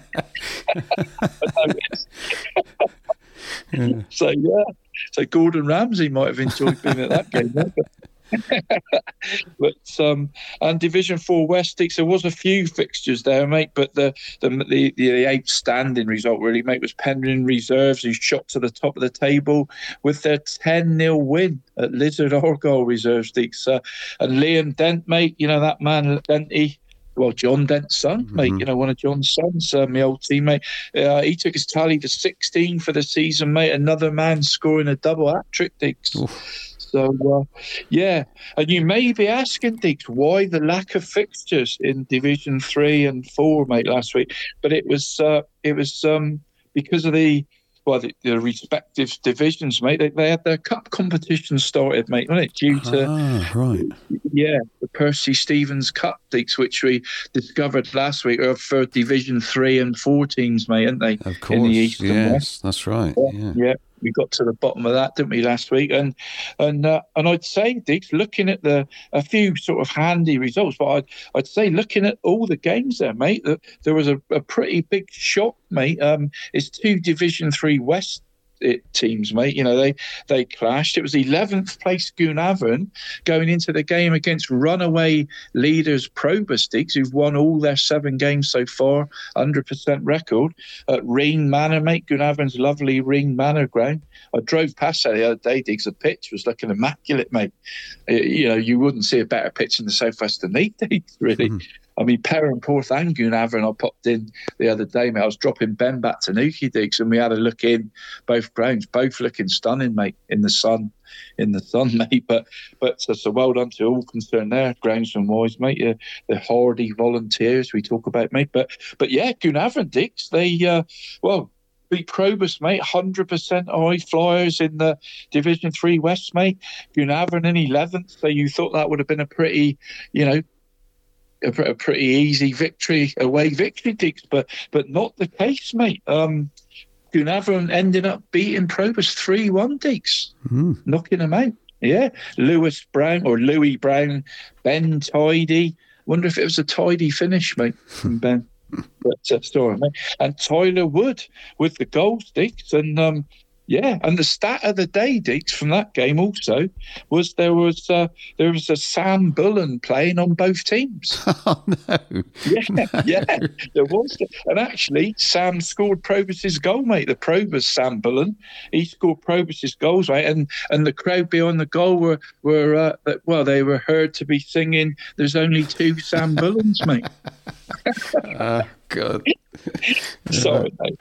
The old song, but no, a bit of a shock there, Diggs. Goonavon beating Probus, I think, mate. You know. I had a quick look, Diggs. I've come up with one game of the day, mate. You know, I didn't want to bore you, mate. You know, with all the St. Piran League stuff, mate. So I've come up. I don't think we got to look any further, Diggs, than St. Piran West Premier Division, Diggs, a big game, mate. St. Day versus Mousel, Diggs. Ooh. And got to look no further. Yeah. So we haven't got to look no further than that one, mate, have we, really? What's that, top 2? Top 2, is it? Yeah, I think it is top 2 now. I'm just going to get the league up here now, actually, mate. I'm pretty sure that is the... Sorry, mate. I'm all thumbs here, mate, with my iPad. Yeah.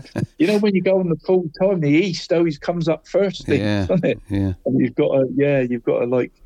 Yeah, but here we are, mate, and you're absolutely spot on, Diggs. Yeah, Mousel top, 21 points from 8 games. St. Day second, 19 points from 7 games. So it is a proper cracker, Diggs, isn't it? And that's at St. Day, you said, didn't you? Yeah, sorry, Diggs. Yeah, at the Vogue, mate. That one, 3 p.m. kickoff. So what are we going for? A home win?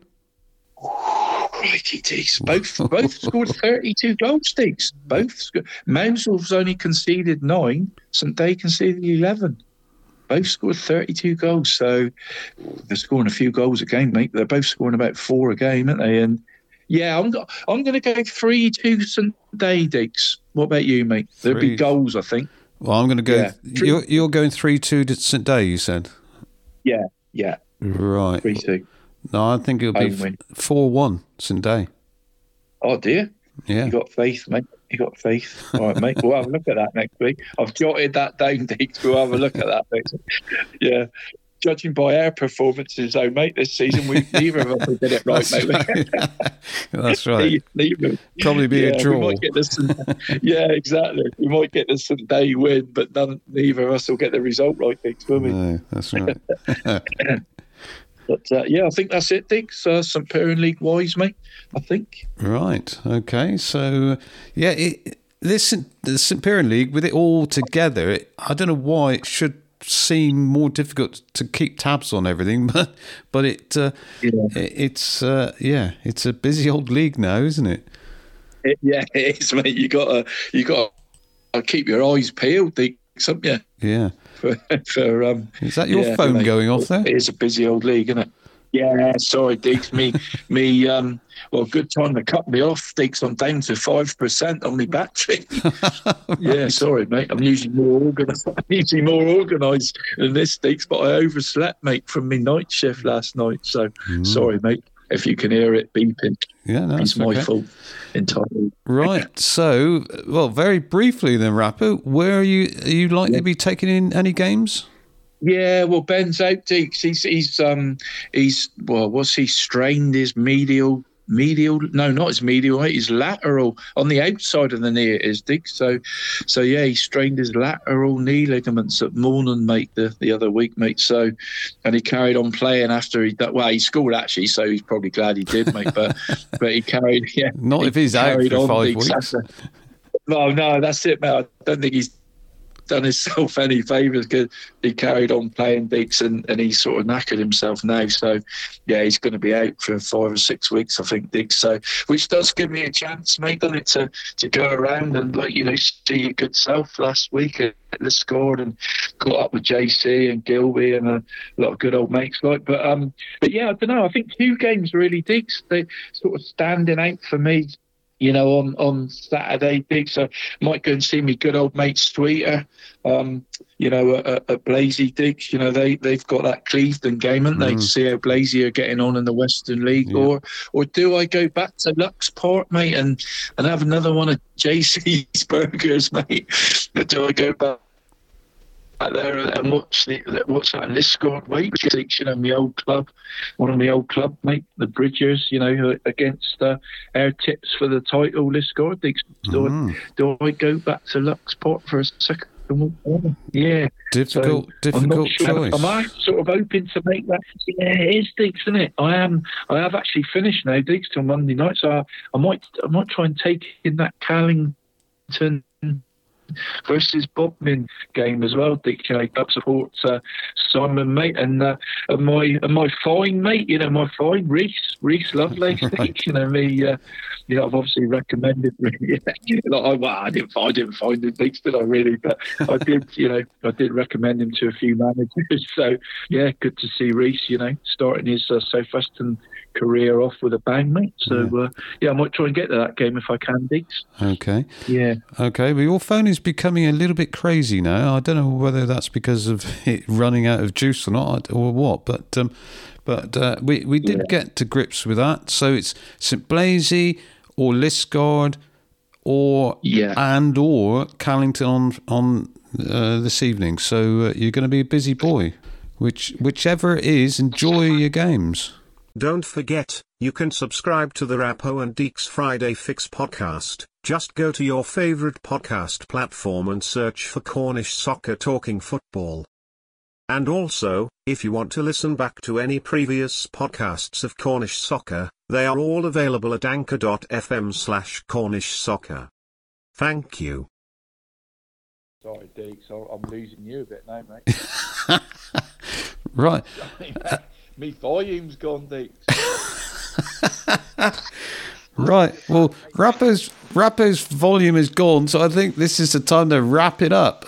Don't forget, if you can get the chance to get a copy of his book on the 14th, he's signing his book down at Bickland Park. It's a wrap, and I think this ought to be a wrap, Rappo, because I can't hear you. So to everyone, enjoy your football. Make sure you go to a game, support your local club, and thanks very much.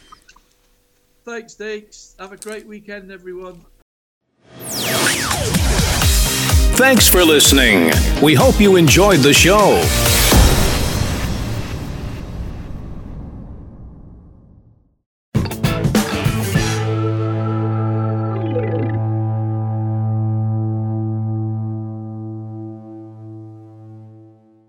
Your Cornish Soccer Podcast.